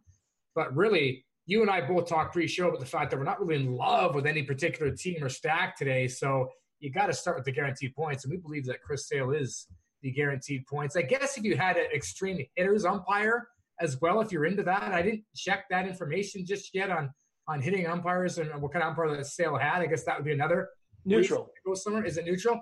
Yeah. So, for me, again, unless you're just loading up bats and trying to have some fun and let the bats win the slate, I think you're really going to start with Sale on all formats. Let's see. We had an extreme hitters umpire in Coors today for what it's worth. Again, that game is currently red according to Roth. A couple more that'll pop that maybe we'll talk about later on the show during the premium share. There's about 3 or 4 games that have extremes one way or the other. One that's kind of interesting too, as far as in my favor, as far as an SP2 I'm looking at. I think the most popular SP2 is going to be Kyle Hendricks. Would you agree with that? Yeah, I mean, complete game shutout last time out. This is a guy who keeps the ball on the ground, great control, doesn't, let anything hurt him, doesn't walk people, doesn't really get in a whole lot of trouble. And I guess the Miami team, that's certainly going to help him out here. We got the wind blowing in too. Are the K's going to be there? That's the question. I think as an SP2, is a great play, especially in cash, because you're going with Sale, you're getting the K's, which you want is some security, some safety as your SP2 in cash. And Hendricks is going to provide that. The quality start seems like a lock. He's going to generate a few Ks. If he goes 6, he likely gets 3, 4, maybe 5 Ks. That's good enough for you. Perhaps you don't have to go that route in GPP. It's just because, A, Hendricks will be chalky, and B, the fact that the K's aren't necessarily in his repertoire, and Miami is a team that strike you out a ton, but we know at some point we think those K's will come down a little bit. So perhaps you want to find maybe some more strikeout potential at GPP and just to kind of pivot off of him. But like Sale, as an SP2, Hendricks will be the guy that I use the most in all formats tonight. Yeah, like a lot of times when you have like a pitcher that gives up 2 or 3 runs or so in the first inning, it's hard for them to recover because the way to recover from that is to pile up the Ks, and Hendricks is not really a guy that can do that. We saw the other night, a couple starts ago, Scherzer gave up 3 runs in the first, and it's like, oh, well, there goes his night, and he totally salvaged it because he never gave another run, and he struck out like 9 dudes, and Hendricks is probably not going to strike out 9. Now, it is nice to see O'Brien in the lineup. That guy, a lot of power from O'Brien, but he strikes out a ton. Alfaro, plenty of strikeout ability too. Granderson as well. So there are some guys that will strike out in this lineup. No Martin Prado, which is a positive because that dude does not strike out at all. So this is kind of the lineup you want if you're rolling out Hendricks. Of course, Hendricks has less Ks than the average pitcher, 19.4% strikeouts in the last 2 seasons. That's not particularly good. As far as the run prevention perspective, WCR, the WRC plus there, Pepsi, 100. That's the baseline. And it also has nothing to do with ballpark. You take ballpark out. So you can't say, well, the Marlins hit the tough ballpark. That is adjusted. 100 is the baseline. If it's 90, you're 10% worse than the average team. If it's 110, you're 10% better than the average team. What do you think the Marlins WRC plus is this year versus righties? I'm going to say it's awful, and it's the worst in baseball. It is the worst in baseball, and that's, again, a great job not actually answering the question. You know what? I was actually digging into the umpire data for Hendricks, who has a neutral umpire, by the way, just because I was thinking about that as you were rambling on with your nonsense there. But I was giving stats and figures. I was dropping dimes. What are you talking? I was like Lillard over here. What do you mean? Yeah, that was generally nonsense when you're rambling on there, putting people to sleep there. But the point of this is the Marlins offense is awful, right? It is awful. 68, by the way, was the correct answer if you guys are scoring at home. Actually, and if you want to do, I should be more precise and click the old active roster. I think it's slightly better as far as their active roster. 72. So they're 28%, for the active roster, 28% worse than the average team versus righties when adjusted for the ballpark.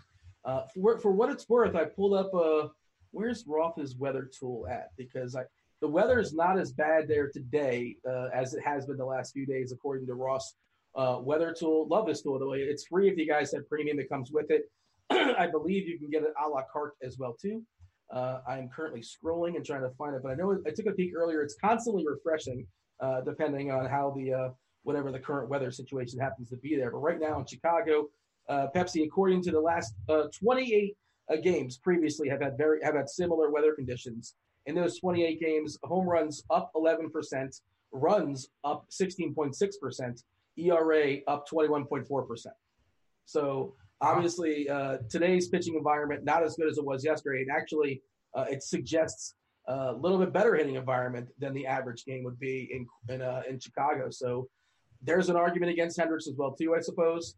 It's also an argument for Cubs batters when we talk about hitters. Maybe get yourself some Anthony Rizzo in your life or something like that. I know me and you both, we like Kyle Gibson to some extent. We want to pick on your Blue Jays. I do, and you see that Blue Jays lineup come out, it's terrible. Vi Guerrero not in the lineup, Teoscar Hernandez not in the lineup there, and it's just an ugly lineup. This is just not a good offense. And we know that we can get to Gibson a little more so with lefties, but these are not lefties to be afraid of. Sogard, Galvis, Tellez is not hitting. Socrates Brito, that's a fantastic name. This is not a batter we should be afraid of, though. I still have Billy McKinney, too, not really doing a whole lot there. So this is a lineup we can pick on. And I was looking at Gibson a little bit. I thought, if I get past 5 or 6 lineups as an SP2, maybe I'll go down there. But after digging into the numbers with Gibson some more, he's been pitching actually really well, almost near a K Perenni. The win and quality star is certainly here now in this situation. Now look at that lineup, minus Vladdy, and just in general how bad the Jays have been. I'm like, you know what? I kind of like Gibson now, and I like him as much as Hendricks in a GPP, knowing that he has more K potential there. So I think that Hendricks is definitely the safer play in cash, and I'll have some Hendricks also in GPPs, but I feel like I might just have just as much Gibson as Hendricks at this point now, and that's a Blue Jays lineup that is striking out 26.1% of the time. That's pretty sexy, I think. Yeah, outside of Nerd Power Eric Sogard leading off, which again I love that Eric Sogard's a leadoff hitter on the reg in 2019. The youth movement is on there in Toronto. Good job there, Toronto. So everybody else. Dean, sorry to cut you there. If you just go to this year in the lineup headquarters tool on the Jays, they're striking out even more so. Usually we use a couple of years sample size, which makes sense. But if you just go to this year alone, 27.7 Toronto. which I believe is the highest on the slate here for K potential. So as much as we like Hendricks and we like him a lot, and he's very safe, you can save a little bit of money on Gibson, and a lot more so even on FanDuel. I believe he's $1,000 cheaper if you're looking to go cheap as your SP1. But, you're getting a better value with Gibson and maybe more striking potential. So that's a pretty big reason to get off of Hendricks if you expect him to be chalky. Also, Gibson has himself, he took a peek as far as the lineup HQ. If you guys had a premium, sure, why not? Gibson has an extreme pitchers umpire. Yeah. He's not a big strikeout guy. He's basically league average, 21.5% the last 2 years. But he should get, in theory, a bump, as far as facing all these Blue Jays that are strikeout heavy for sure outside of Sogard. Boyd's a big strikeout pitcher, but he's facing a team that doesn't strike out. Now, they're not very good outside of Mike Trout. He's kind of pricey. Boyd versus Kershaw. Kershaw, of course, is facing an Atlanta team that, they just got CGSO'd last night by Hyun-Jin Ryu. Atlanta's not supposed to strike out a ton. Kershaw, of course, not the guy, that he was 3 years ago. He's striking out guys around 25% or so, which is still fine, still above league average, but not what the name suggests. What do you do with those two guys? It's really hard to play Sale with Kershaw or Boyd.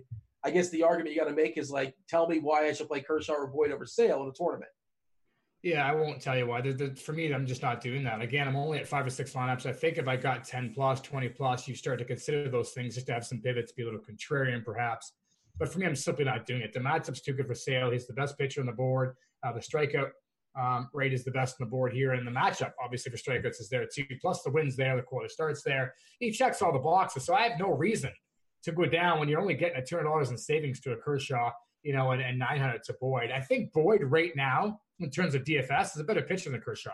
I still think Kershaw is great, but as you mentioned, the K rate's down. Atlanta's, really pesky. They're a tough team to strike out, to make a lot of contact here. So I think Kershaw can throw a gem. It's just not going to include a lot of strikeouts here. And I think that even though the Angels don't strike out a ton, Boyd's strikeout rate's been so good. And the Angels lack power and lack decent offensive ability that I think they'll still K a little bit here. So I think Boyd could still go 6 and strike out 6. But, Sale can probably hit double digits tonight, and there's no guarantee that Boyd's going to get a K printing in that matchup either. So in terms of DFS, give the edge to Boyd. But to be honest with you, if you're playing only 5 or 6 lineups or less like I am, I don't see a reason to get off of Sale for either Kershaw or Boyd tonight. Yeah, the argument is ownership. That's basically the argument there. You're playing the ownership game. And how many times, if you simulate it out 100 times, is Sale going to lose out to a guy like Kershaw or lose out to a guy like Boyd? And, I'm pulling up the ownership now. And, again, this is just projections, and it's fluid. This will be changed up to lock, and things will definitely change, especially from a hitting perspective. Tough job for Jamino tonight because what if that Colorado game is scratched? I'm not really sure how he has that projected out, but I suspect if that Colorado game doesn't go, those San Francisco and Colorado shares are all of a sudden going to turn into even more chalk from the Boston and Houston side. I think that's kind of where it's going to go, but or maybe some Dodgers or something like that against Fulton Evans. By the way, egregiously priced. I'm not sure if you saw Fulton Evans' price, but it's pretty hilarious. You cannot roster him. As far as the K perspective, like you said, Boyd this year 32% K percent, backed up by a 15% swinging strike rate, and Kershaw 27.8%, not bad, 12.1% swinging strike rate. Neither one has a great matchup from a K perspective, but they both should be fine. Peacock got his face punched in last time out, like you would say. Do you suspect he bounces back tonight? I think he does a little bit, but he hasn't been the same pitcher at all this year. So it's not just about his last start. And also Kansas City, not as bad as we thought they were going to be. And I avoided McHugh against him last night. I originally thought I liked him as he dig into more of these Kansas City numbers. It's just not a hot streak for these guys. Kansas City's not striking out a ton. They're putting the bat in the ball. They can steal bases. They can run. They can hit home runs. They're a little scary of an offense right now. And again, the biggest concern is they're not striking out as much as they were earlier in the season. So this is not a team we have to pick on until Peacock kind of rights the ship here. This is a guy that I'm probably going to avoid in that range. When for $200 cheaper, you can get Hendricks, and for $1,000 almost, you can get Gibson. The guy maybe more so in his price range is Tyler Skaggs, is a guy that I actually prefer if you're looking at that tier and you're looking for a pivot off of either Hendricks or Gibson. I think Skaggs is interesting. Above average pitcher, it's probably all he is a good pitcher. But I think he can go 6 and get a K printing versus Detroit. And the win can be tough to come by because I think Boyd pitches well too here. But we're less concerned about that in fantasy draft on DraftKings here. So I think if you're in that tier, I give the edge to Skaggs. but Skaggs is still behind Hendricks and Gibson to me as an SP2. That Detroit lineup is pretty terrible too. We were talking pre-show. We were digging into Miguel Cabrera's contract, and like he's contracted to play until he's at least. Chris Davis looks at his contract and says, "Boy, that contract stinks." It's like $30 million per year, up to he's like 40 years old. I think he's contracted up to at least 2023 or 2025 until finally there's an option where you can buy him out for $8 million a year. It's really, really bad. I'm sorry, Detroit. And I love Cabrera. He was one of the most fun players to watch, like in this last generation. I thought he was just, and you can tell he like has a blast out there too. He has a fun time there with players, but like it's just not happening in this game. Which is the worst contract, Cabrera or Pujols? I mean, it's Cabrera's worse than Pujols, right? I don't know details exactly the contract, but I mean, at this point, I feel like, well, here's a question for you. The rest of the season right now, money's not a thing. Who do you want in the lineup, Pujols or Cabrera? Oh, I got to dig into them a little bit more, I suppose. I'm pretty sure. Bad contracts. That's, they basically way overpaid to get people to stay with them. And, these 10-year, $300 million deals when guys are like in their early, it's dumb. I'm sure St. Louis is perfectly fine with Pujols walking away when they did. Yeah. Actually, he declined almost immediately. But even if he had a couple MVP years in him, you don't have to eat these contracts. But thankfully for Detroit, they're in rebuild mode. And there's nobody on that lineup making any money at all. So even though he's making, $30 million a year, it's not like they're over the payroll because who else is making any money in that team? The Angels are in tough because Pujols' contract's out and they got, very little room there. But Detroit, there's nobody on that team anyway. Yeah, you're paying for the first 5 years of that contract, not the back 5. The back 5 years kind of accepting you're eating, I suppose. That's just kind of how it works out. You mentioned Peacock, and Peacock's interesting because he faces a Kansas City team that, again, it's similar to Toronto, where outside of the leadoff hitter, everybody else strikes out a ton. If you fire up the old plate IQ, we're talking about collectively 27.1% striking out versus righties. If you throw Merrifield out, it gets even higher. Now, that's kind of skewed by what Gore's in there at 50% because, he's got a small sample size. He's obviously going to go down from that. Peacock, his numbers last year, he popped like the last 2 years, 30.6% K percent, but he was pitching out of the bullpen. When you pitch out of the bullpen, your Ks are just going to be higher because you're throwing less pitches. You can go full force, full throttle. You don't have to think about, going 5 or 6. And that kind of shows as far as his Ks this year, where it's dipped all the way down to 20.5%. One more pitcher. Let's throw it out for the Arab Street people. What do you think of Sonny Gray going back to Oakland? Yeah, not much. I think he'll be fine. I don't want to roster Gray. I don't want to pick on Oakland. There's no discount whatsoever there either. So it's an interesting storyline, but one that I'm not too concerned about in DFS. That's it for pitchers. Give them like a 1 or 2 or 3 sentence summary.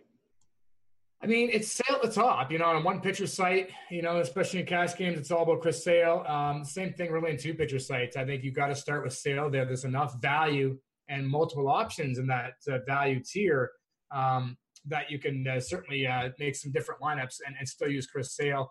I don't have an argument for going from Sale to Kershaw or Boyd, and those are the other 2 pitchers that you might consider are supposedly elite tonight. So for me, it's all about Sale at the top. Again, unless you're making 10-plus lineups, you need to get off of them just to be a little different. I get that. But for me, less than 10 lineups, Chris Sale, 100% in cash and GPPs and 2 pitcher sites. There's an argument to be made, though, on a single pitcher site to go to a guy like Hendricks or Gibson to load up the bats. I guess you could also argue in FantasyDraft or DraftKings if you want to have some fun and throw a couple of big lineups out there, all the bats. I'm perfectly fine with a Hendricks and Skaggs or a Hendricks and Gibson, something to that effect. But there's a big-time opportunity cost with not playing Chris Sale tonight because we know he's got that double-digit punch-out potential, and Baltimore just awful. 8 games tonight. It might get knocked down to 7. Keep an eye as far as what's going down in Coors. I want to see if Roth updates it throughout the show. Sometimes he does.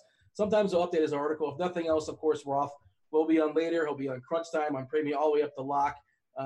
And also you can ask your questions to the experts there. As many questions as they can fit in all the way up to Lock. 45 minutes long, 7:15. Wait, what time was the first game tonight? 7:05. So they go from 6:15 to 7:05. That will be 50 minutes. Good math there, Dean. We're going to go around the horn in just a second, Pepsi, as far as our favorite plays at each position. The Baltimore number is suspiciously, I think it's a little low.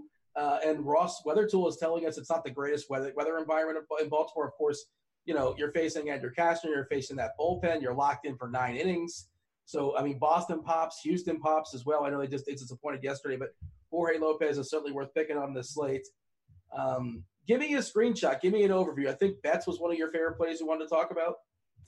Yeah, I mean, assuming the Colorado game gets postponed, it looks like Raw, it's just updated.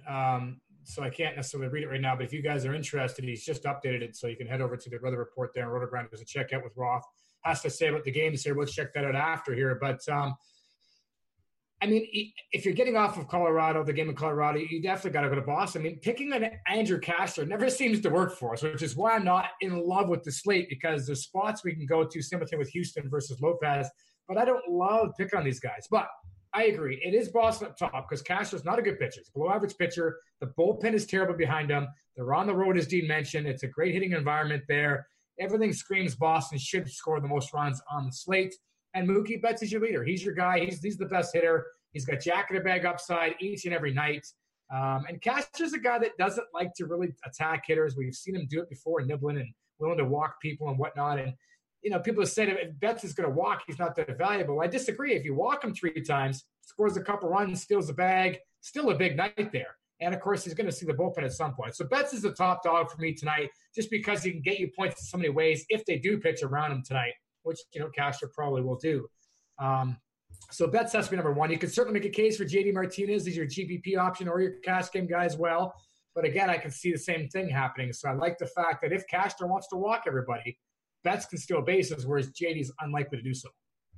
All right. I went ahead and took a peek as far as Ross update for the weather, and Devin also copied and pasted it, threw it in chat. I actually threw the link in chat as well, too, if you guys want to see the weather for the entire slate. But Roth is kind of surprised. I'm just kind of summarizing it on the fly, but he basically is saying he's surprised they didn't postpone the game. It looks like they're going to give it an honest try to get it in. It's going to be cold and breezy and really, really crappy weather, according to Roth. He stresses they can play the game in theory. He just figured they wouldn't. This is an in-division game too, so if you want to do that math, you have an easier chance of making up a game against San Francisco as opposed to like it was the Yankees in there or something like that. As far as schedule-wise, for sure, San Fran's going to be back in Colorado at some point. He's going to update it, of course, later on tonight. There's still several hours, 3, 4, whatever hours it is until that first pitch is scheduled.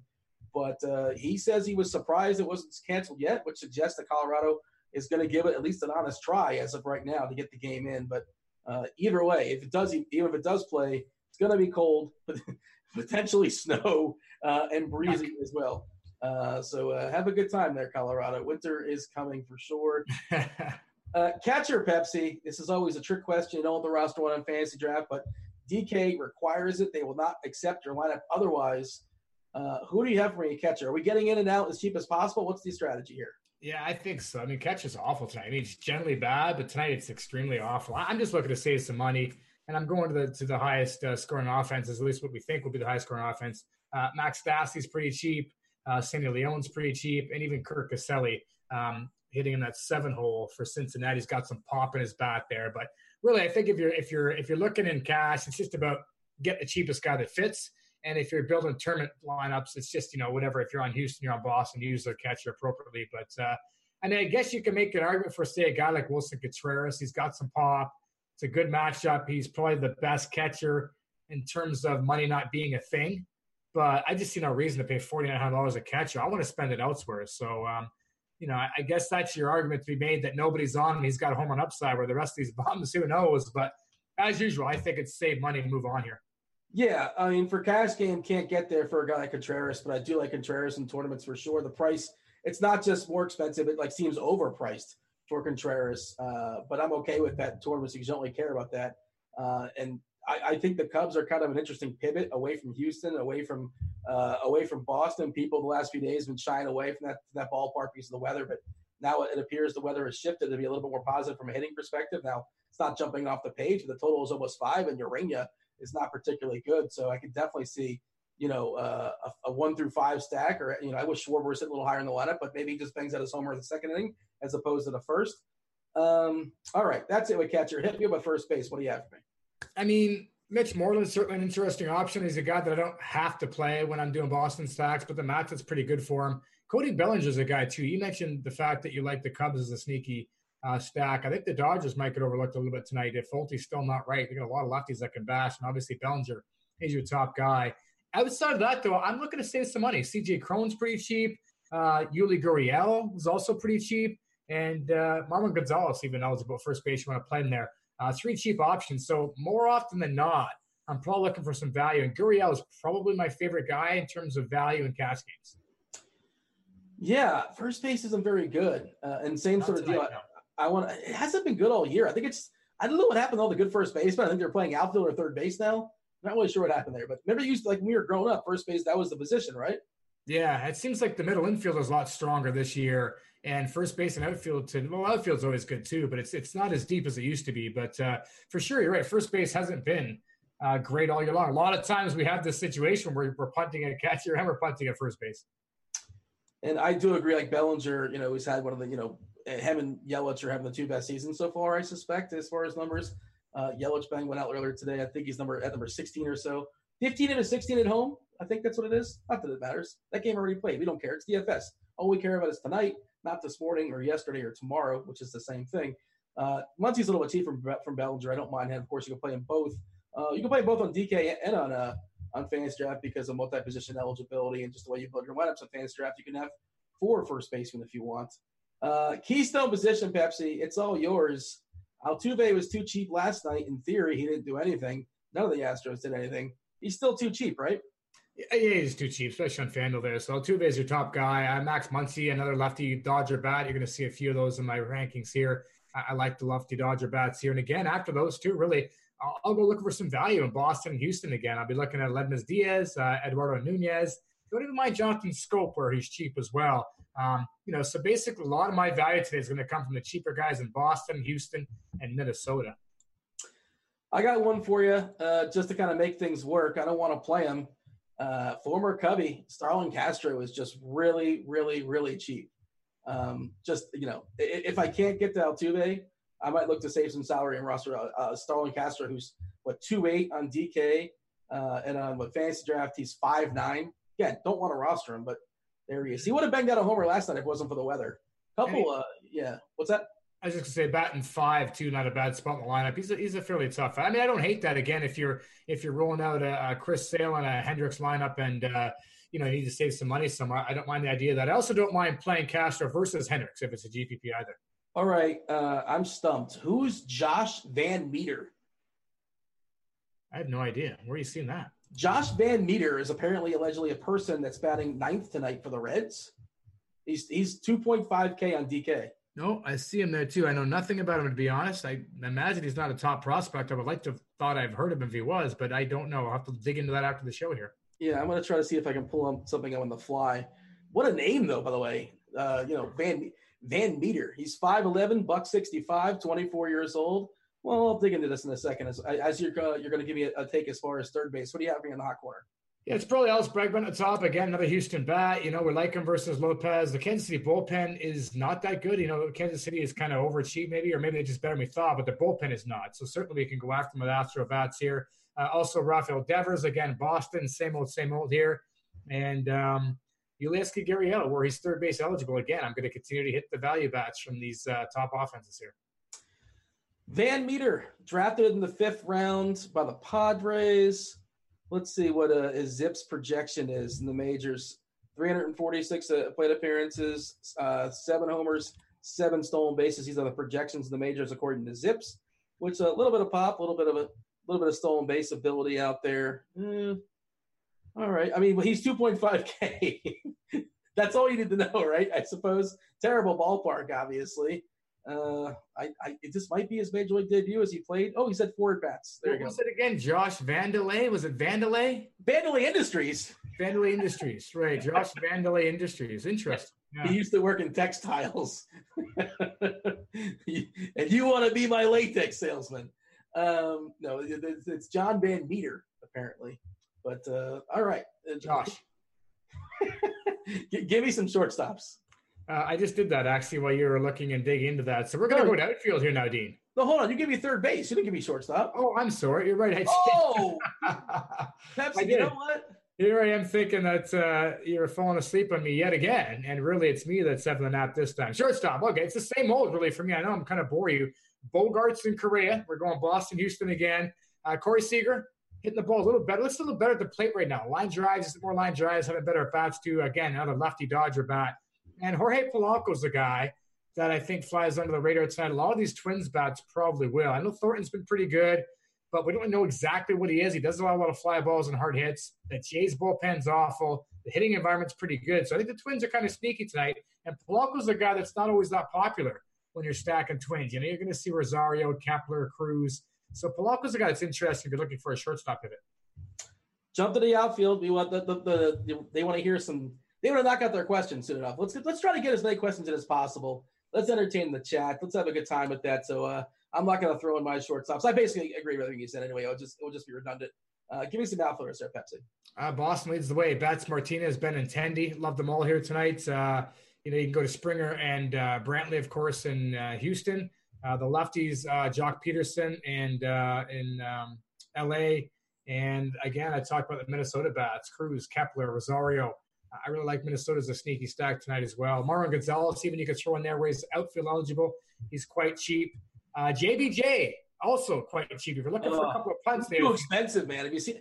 He's so frustrating. I get it, but you need some value if you're loading up the pitchers. So you also need some value always, but Boston, Houston, LA, the teams we like are expensive. So JBJ, Marwin Gonzalez, some cheap outfield help. Even Josh Reddick, a little too cheap on FanDuel, are interesting options. And then I got to ask you, Dean, I got Trout on my list. I'm not big on him just because I prefer to go to Boston, Houston, LA, and whatnot.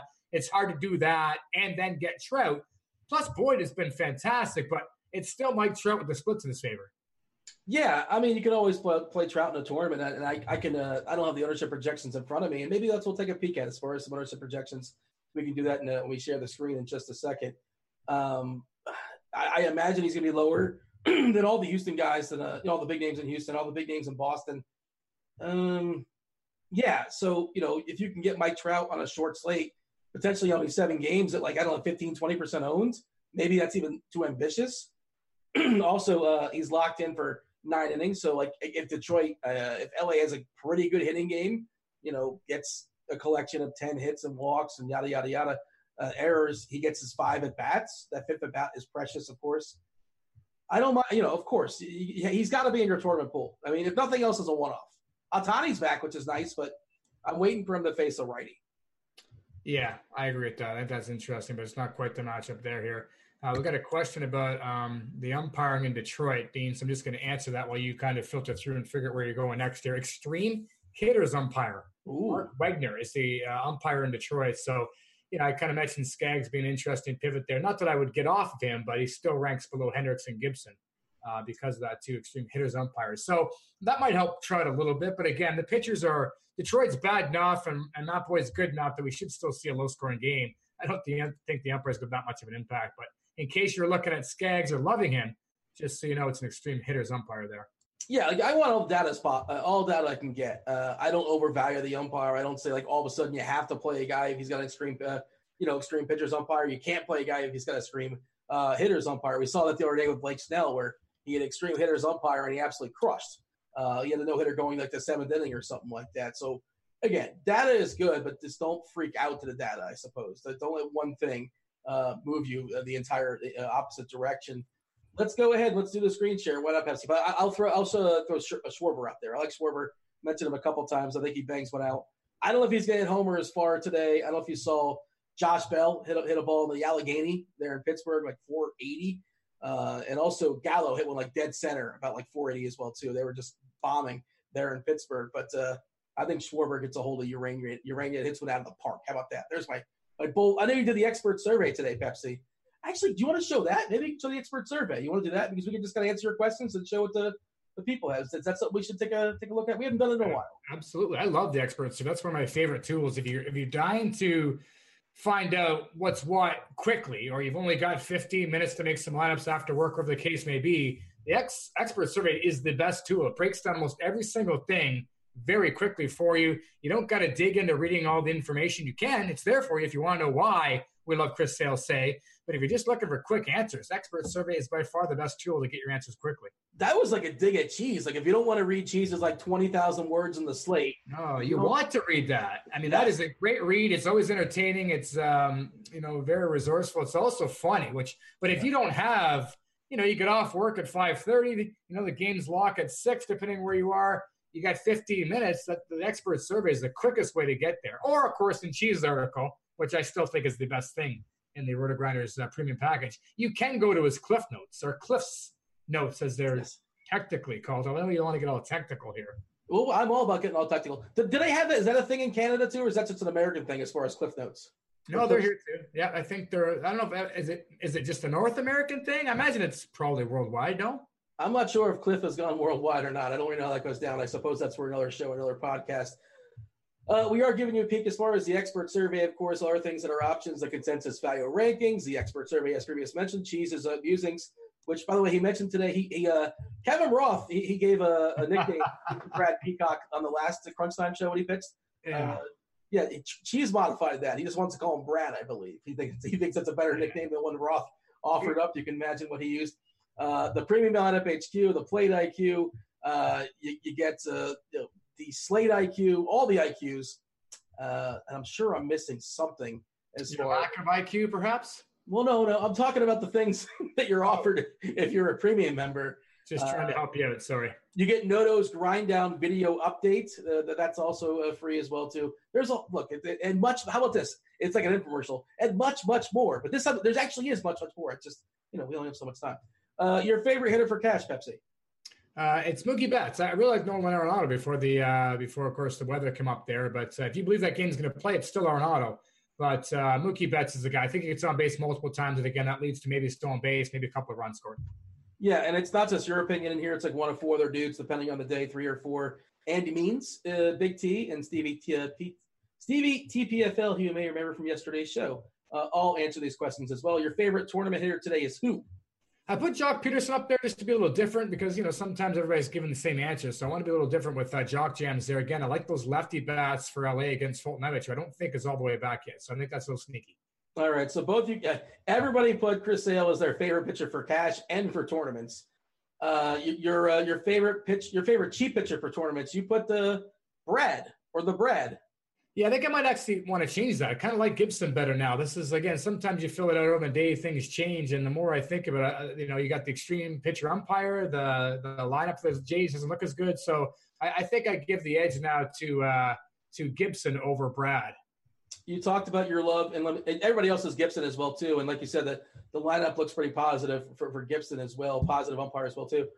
Your favorite salary saver, it's back to JBJ. And I agree. I'm going to play some JBJ again begrudgingly. And watching him sacrifice bunt, a Red Sox sacrifice bunting versus Baltimore in Baltimore. I don't know if you caught that yesterday. You got it down. Nice bunt. Yeah, good. The fundamentals of the game. The kids just don't play it these days. Good for him.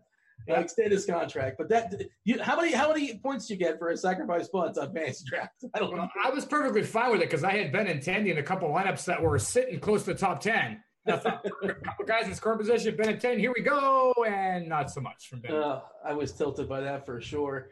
Your favorite contrarian play? You've talked about Minnesota a couple times. Rosario's your guy. Yeah, I think Rosario's interesting. We saw Thornton be a little splitsy so far in his reverse splitsy story so far in his career. But we don't really know who he is yet. And again, the hard hits and the line drives are still there from him. The bullpen's terrible. I like Rosario a little bit. As much as I like the lefty bats from the Dodgers, I also love all the bats from the Twins here. We dig into favorite. We'll talk about stacks and homers in just a second. So we'll kind of skip that as far as yours. Other things in here. Did you have a useful stat or a trend that you kind of stuck out to you when researching this slate?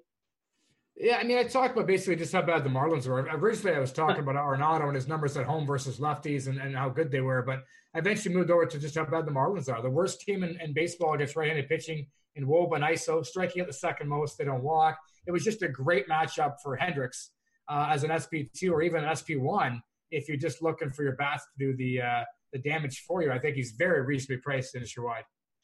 The hot takes. Let's see what everybody else's hot take is. Dodgers smack at least 5 homers. Dodgers hit 4 homers and outscore every other team by 4+ runs. And Big T's got Houston scoring 17 runs. You'll see those hot takes and raise them with what, Pepsi? Yeah, I think the Minnesota Twins are up and scored 10 or more runs and hit 5 long balls. That is the expert survey. There you go. Have at it. Again, there's more stuff in here. We can't delve into everything. Let's load up those questions. Let's knock out the next 9-10 minutes or so, the rest of the show. Answer as many questions as possible. If you're watching us on YouTube, feel free to like and subscribe, ask your question.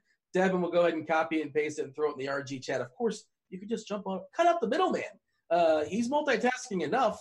You can ask the question in the RotoGrinders chat yourself.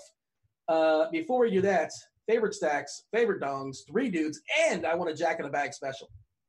All right, favorite stack, Boston, Houston second. A couple of sneakier ones, the Dodgers and Minnesota. My home runs, JD Martinez at the top. I'm going to go Jock Peterson in the mid-tier where he's a mid-tier guy. If not, Kepler, depending on the site you're on. And for value, I've been over the map here, but CJ Cron, I guess, is too cheap. And again, I like those Minnesota Twin bats there. Jack in a bag on the high end, it's Mookie Betts. He's going to get walked, so he's going to steal a bag off Cashner one of the first 2 times. Then he's going to hit the home run off the bullpen in the 7th or 8th. So that's how he gets a Jack in a bag. And if you're looking for value Jack in a bag, JBJ, your boy. Is it a double steal for JBJ and Betts? Is that going to happen? You're not going to call that, are you? That's pretty tricky. No, I'm not going to call the double steal. It could happen, though. You're right. But I'm more about the stolen base and home run with JBJ coming in 2 different innings, obviously. But obviously, can he hit a home run and steal base in the same inning? I guess he could. But in theory, what I meant to say was they're doing it in separate innings. But do I think JBJ is a Jack in a bag? No. But if you're looking for a value guy that has the potential to do both, that's your guy. In the same inning, didn't Fernando Tatis hit 2 grand slams in the same inning? Didn't that happen? He did. That's insane. And it wasn't the first time it happened. I remember seeing that goal. That's crazy. I've never seen that before. And somebody else had already done it. But that's the great thing about baseball we talked about last time. You can watch a million games, and it feels like every night I still see something that I've never seen before. Questions are loading up here, Pepsi. The first 2 or 3 questions is, will Coors play? And I don't know. Do you know? Well, here's the thing. The weather is so bad, it's not worth taking a chance on the pitchers. One guy mentioned he likes Gray because the weather's so bad. No, I mean, you can't take a chance on your pitchers throwing a couple innings and having a delay and never coming back. So first of all, no on the pitchers. And the hitters, nobody wants to even play in that. So, I mean, it just might be a situation, even if it plays low scoring just because it's so lousy. You're going to see a ball in that wind and rain and snow, and nobody wants to be involved. So the other thing is, why take the chance? Most people, I imagine 95% of the people, are up to date and going, we want no part of that. So it's likely not going to burn you anyway. However, if you're in one of those $2 or $4 tournaments with 10,000 people and you want to be different, that's the game to attack and just hope it plays and lights up, I guess. But I think we can fade it. It's not going to hurt us because most people like Dean and I are just going, I'm staying away. So even if, Ian Desmond hits 3 home runs, he's probably not going to be highly owned to hurt you anyway. I got to hear what Roth has to say. If Roth says, if you want to be ambitious, you can play him in tournaments. I'll make a lineup. I won't have one-offs. There's no point in having a one-off in that game. I mean, they're all in or all out. Right. To just kind of throw that out there. But I'm just going to yield to Roth. If somehow it improves and he thinks there's like a 50% chance they play, it's risk reward. Addison Russell, this is a season debut. Is he viable, a DK cash player? He is cheap. They don't dock points for being a dirtbag. So, I guess, and he's playing against the Marlins. So I guess you can play him. He's batting 8th. He's in the worst possible spot. He's batting home 8th with a pitcher right in front of him. But if he's minimum price and gets walked a couple times and scores a run, he pays it off. But I mean, we don't know that he's a dirtbag. Did he actually admit to doing anything? Dig into it. It's not good. I haven't done that, but okay, fair enough. Sounds like he's alleged dirtbag. Let's just say alleged dirtbag is better. But yeah, I mean, if your minimum priced guy fits in your lineup and makes everything else rocking for you in a GPP, I'm fine with it. And batting 8 in front of the pitcher at minimum price, hope for a couple of walks and a run. I'm okay with that too. Okay, so can we get Mean Dean's take? That would be me. Mean Dean Okerlund, I'm punting third, but Cozart. Why would you want to punt third, but Cozart? Isn't Cozart also shortstop eligible? Well, on FanDuel is only at third. I know that. I think he's second, short and third on DK. So I've not built a FanDuel lineup today. It's kind of sort of in my head, but in theory, there's an opportunity cost of that third. We keep talking about how third base is one of the stronger positions, obviously. So, and also Cozart's terrible, and also Matt Boyd's good. So, there's a lot of factors in there where I don't want to play him. But the only argument, again, is the same thing. If you love your lineup, it's absolutely loaded, and you love it, and you end up on third or short or utility, wherever that is, with only the minimum amount of money, which he is, Cozart, for example, on FanDuel 2K, I'm okay with that. I've done it before. Do I expect anything from Cozart? No, I'm basically punting because the rest of my lineup is loaded and going to win it for me. So in that regard, sure. But are we seeking out a Cozart at minimum price? Absolutely not. Yeah, I mean, you don't like it. You know what you're getting. You're not rostering Cozart because he's good. You're just rostering because you get the roster of the guys that you think are good. But and every once in a while, he'll surprise you. I played him last night. Got like a single out of it, a run or something goofy. Cincinnati, Oakland game stacked for GPPs. I'm not going that route. I mean, there's an argument to be made that you can go any road in GPPs, but Brett Anderson keeps the ball on the ground. He's got a big ballpark behind him. He doesn't get lit up very often. The bullpen's good for Oakland. So that eliminates Cincinnati to me. Sonny Gray's been fine. I mean, again, he's not a guy that on a roster. I don't want to pick on Oakland, but, he should suppress the power there from Oakland. And I just think that's a low-scoring game. So game stack theory in Oakland, not very often, not tonight. There was a combined 3 hits in that game last night, and one team had 0 hits, and they were facing Mike Fiers, who, by the way, can we say Mike Fiers is the worst pitcher of all time to get 2 no-hitters? We could say that, right? To get 2 no-hitters? Yeah, I think you can agree with that. I mean, I didn't look at the entire list of guys that threw multiples, but, I mean, he might not be the worst pitcher ever to throw a no-hitter. No. He the one to throw multiples. The guy with the Dallas Braden's probably on that list. The guy who's called the game last night. And Armando Galarraga, almost. He didn't throw one, though, right? Almost. I followed it up with an almost. Jim Joyce, was it? Yeah, Jim Joyce. You're in that one? Yeah. Speaking of Miggy Cabrera, he was in the middle of that as well. He was. Chasing a ball that he never should have gone after. If he sat back and let Kinsler, wasn't playing second, field it, he's fine. But he went like 19 steps to his right. By the way, for those of you that play first base, 19 steps to your right is too far for you as a first baseman. Best starting pitcher after Sale, Boyd, and Kershaw. After Sale, who and Kershaw? Boyd? Yeah, I mean, it's probably Hendricks. Safety, it's definitely Hendricks. If you want a little more upside, it's Gibson. Remember that lineup for Toronto's not as good, and the umpire is very good for Gibson. I got a twofer for you for cash. CJ Cron, Benintendi versus Moreland and Puig. Cron and Benintendi. Okay, if you're playing one lineup on FanDuel tonight, you use Sale or Hendricks. I'm using Sale. One lineup. I mean, it depends on the tournament you're in. If it's a tournament and a lot of people, I would go to Hendricks and try to win with my bats. But in general, it's Sale. All right, another cash twofer. Moreland and Kepler versus Cron and Mookie. Cron and Mookie. Well, it's so funny. Now I'm scrolling down, and somebody in chat is just asking if Fiers is the worst pitcher to throw 2 pitchers. I didn't see that question, but yes, that's exactly what I was thinking. I don't know who's on the list. I can tell you who's on the list. Nolan Ryan. I don't know who else is on it, but I think Nolan Ryan. We can call it Nolan Ryan better than Mike Fiers. I think we can call that one. I mean, you could go either way, but I'd give Nolan the edge there. Yeah, he's got a better right punch too. I don't know if Robin Ventura can vouch for that. I was just going to say that. Yeah. Google that, kids. They probably don't know it. That's awesome. How about that for a headlock? Hendricks and Gibson for DK GPPs. I love that, actually. I love that. I think that I'm going to do that at least. I got 6 lineups there. I think twice I'm going to do that, just have some fun with the bats. And, in that case, you just hope Sale doesn't go completely off. But I love Sale. I'm only doing one. I want Sale first. But if you're doing multiples like I am, a couple with Hendricks and Gibson is certainly a fun way to go. All right, tournament play. You got Reddick or do you have Kepler? Kepler. I like them both. Best low-price pitcher for DK GPPs, Urania or Anderson? I will take Anderson if you're forcing me to pick. Man, why really? We don't have to do that, do we? I mean, I would suggest you consider going up to Gibson and losing a bat because there's some upside there. But I'm going to go to Anderson because I think he's got the best shot at a quality start. But there's no upside in either of these guys. No, but I mean, if you're just looking to survive and get 12 or 13 points, he wants a different shuffle as far as hitters, obviously. Yeah, it's Anderson, I guess. I don't want to go down that low, I guess. But hey, if you're doing 20 plus lineups, Anderson's certainly has quality start upside.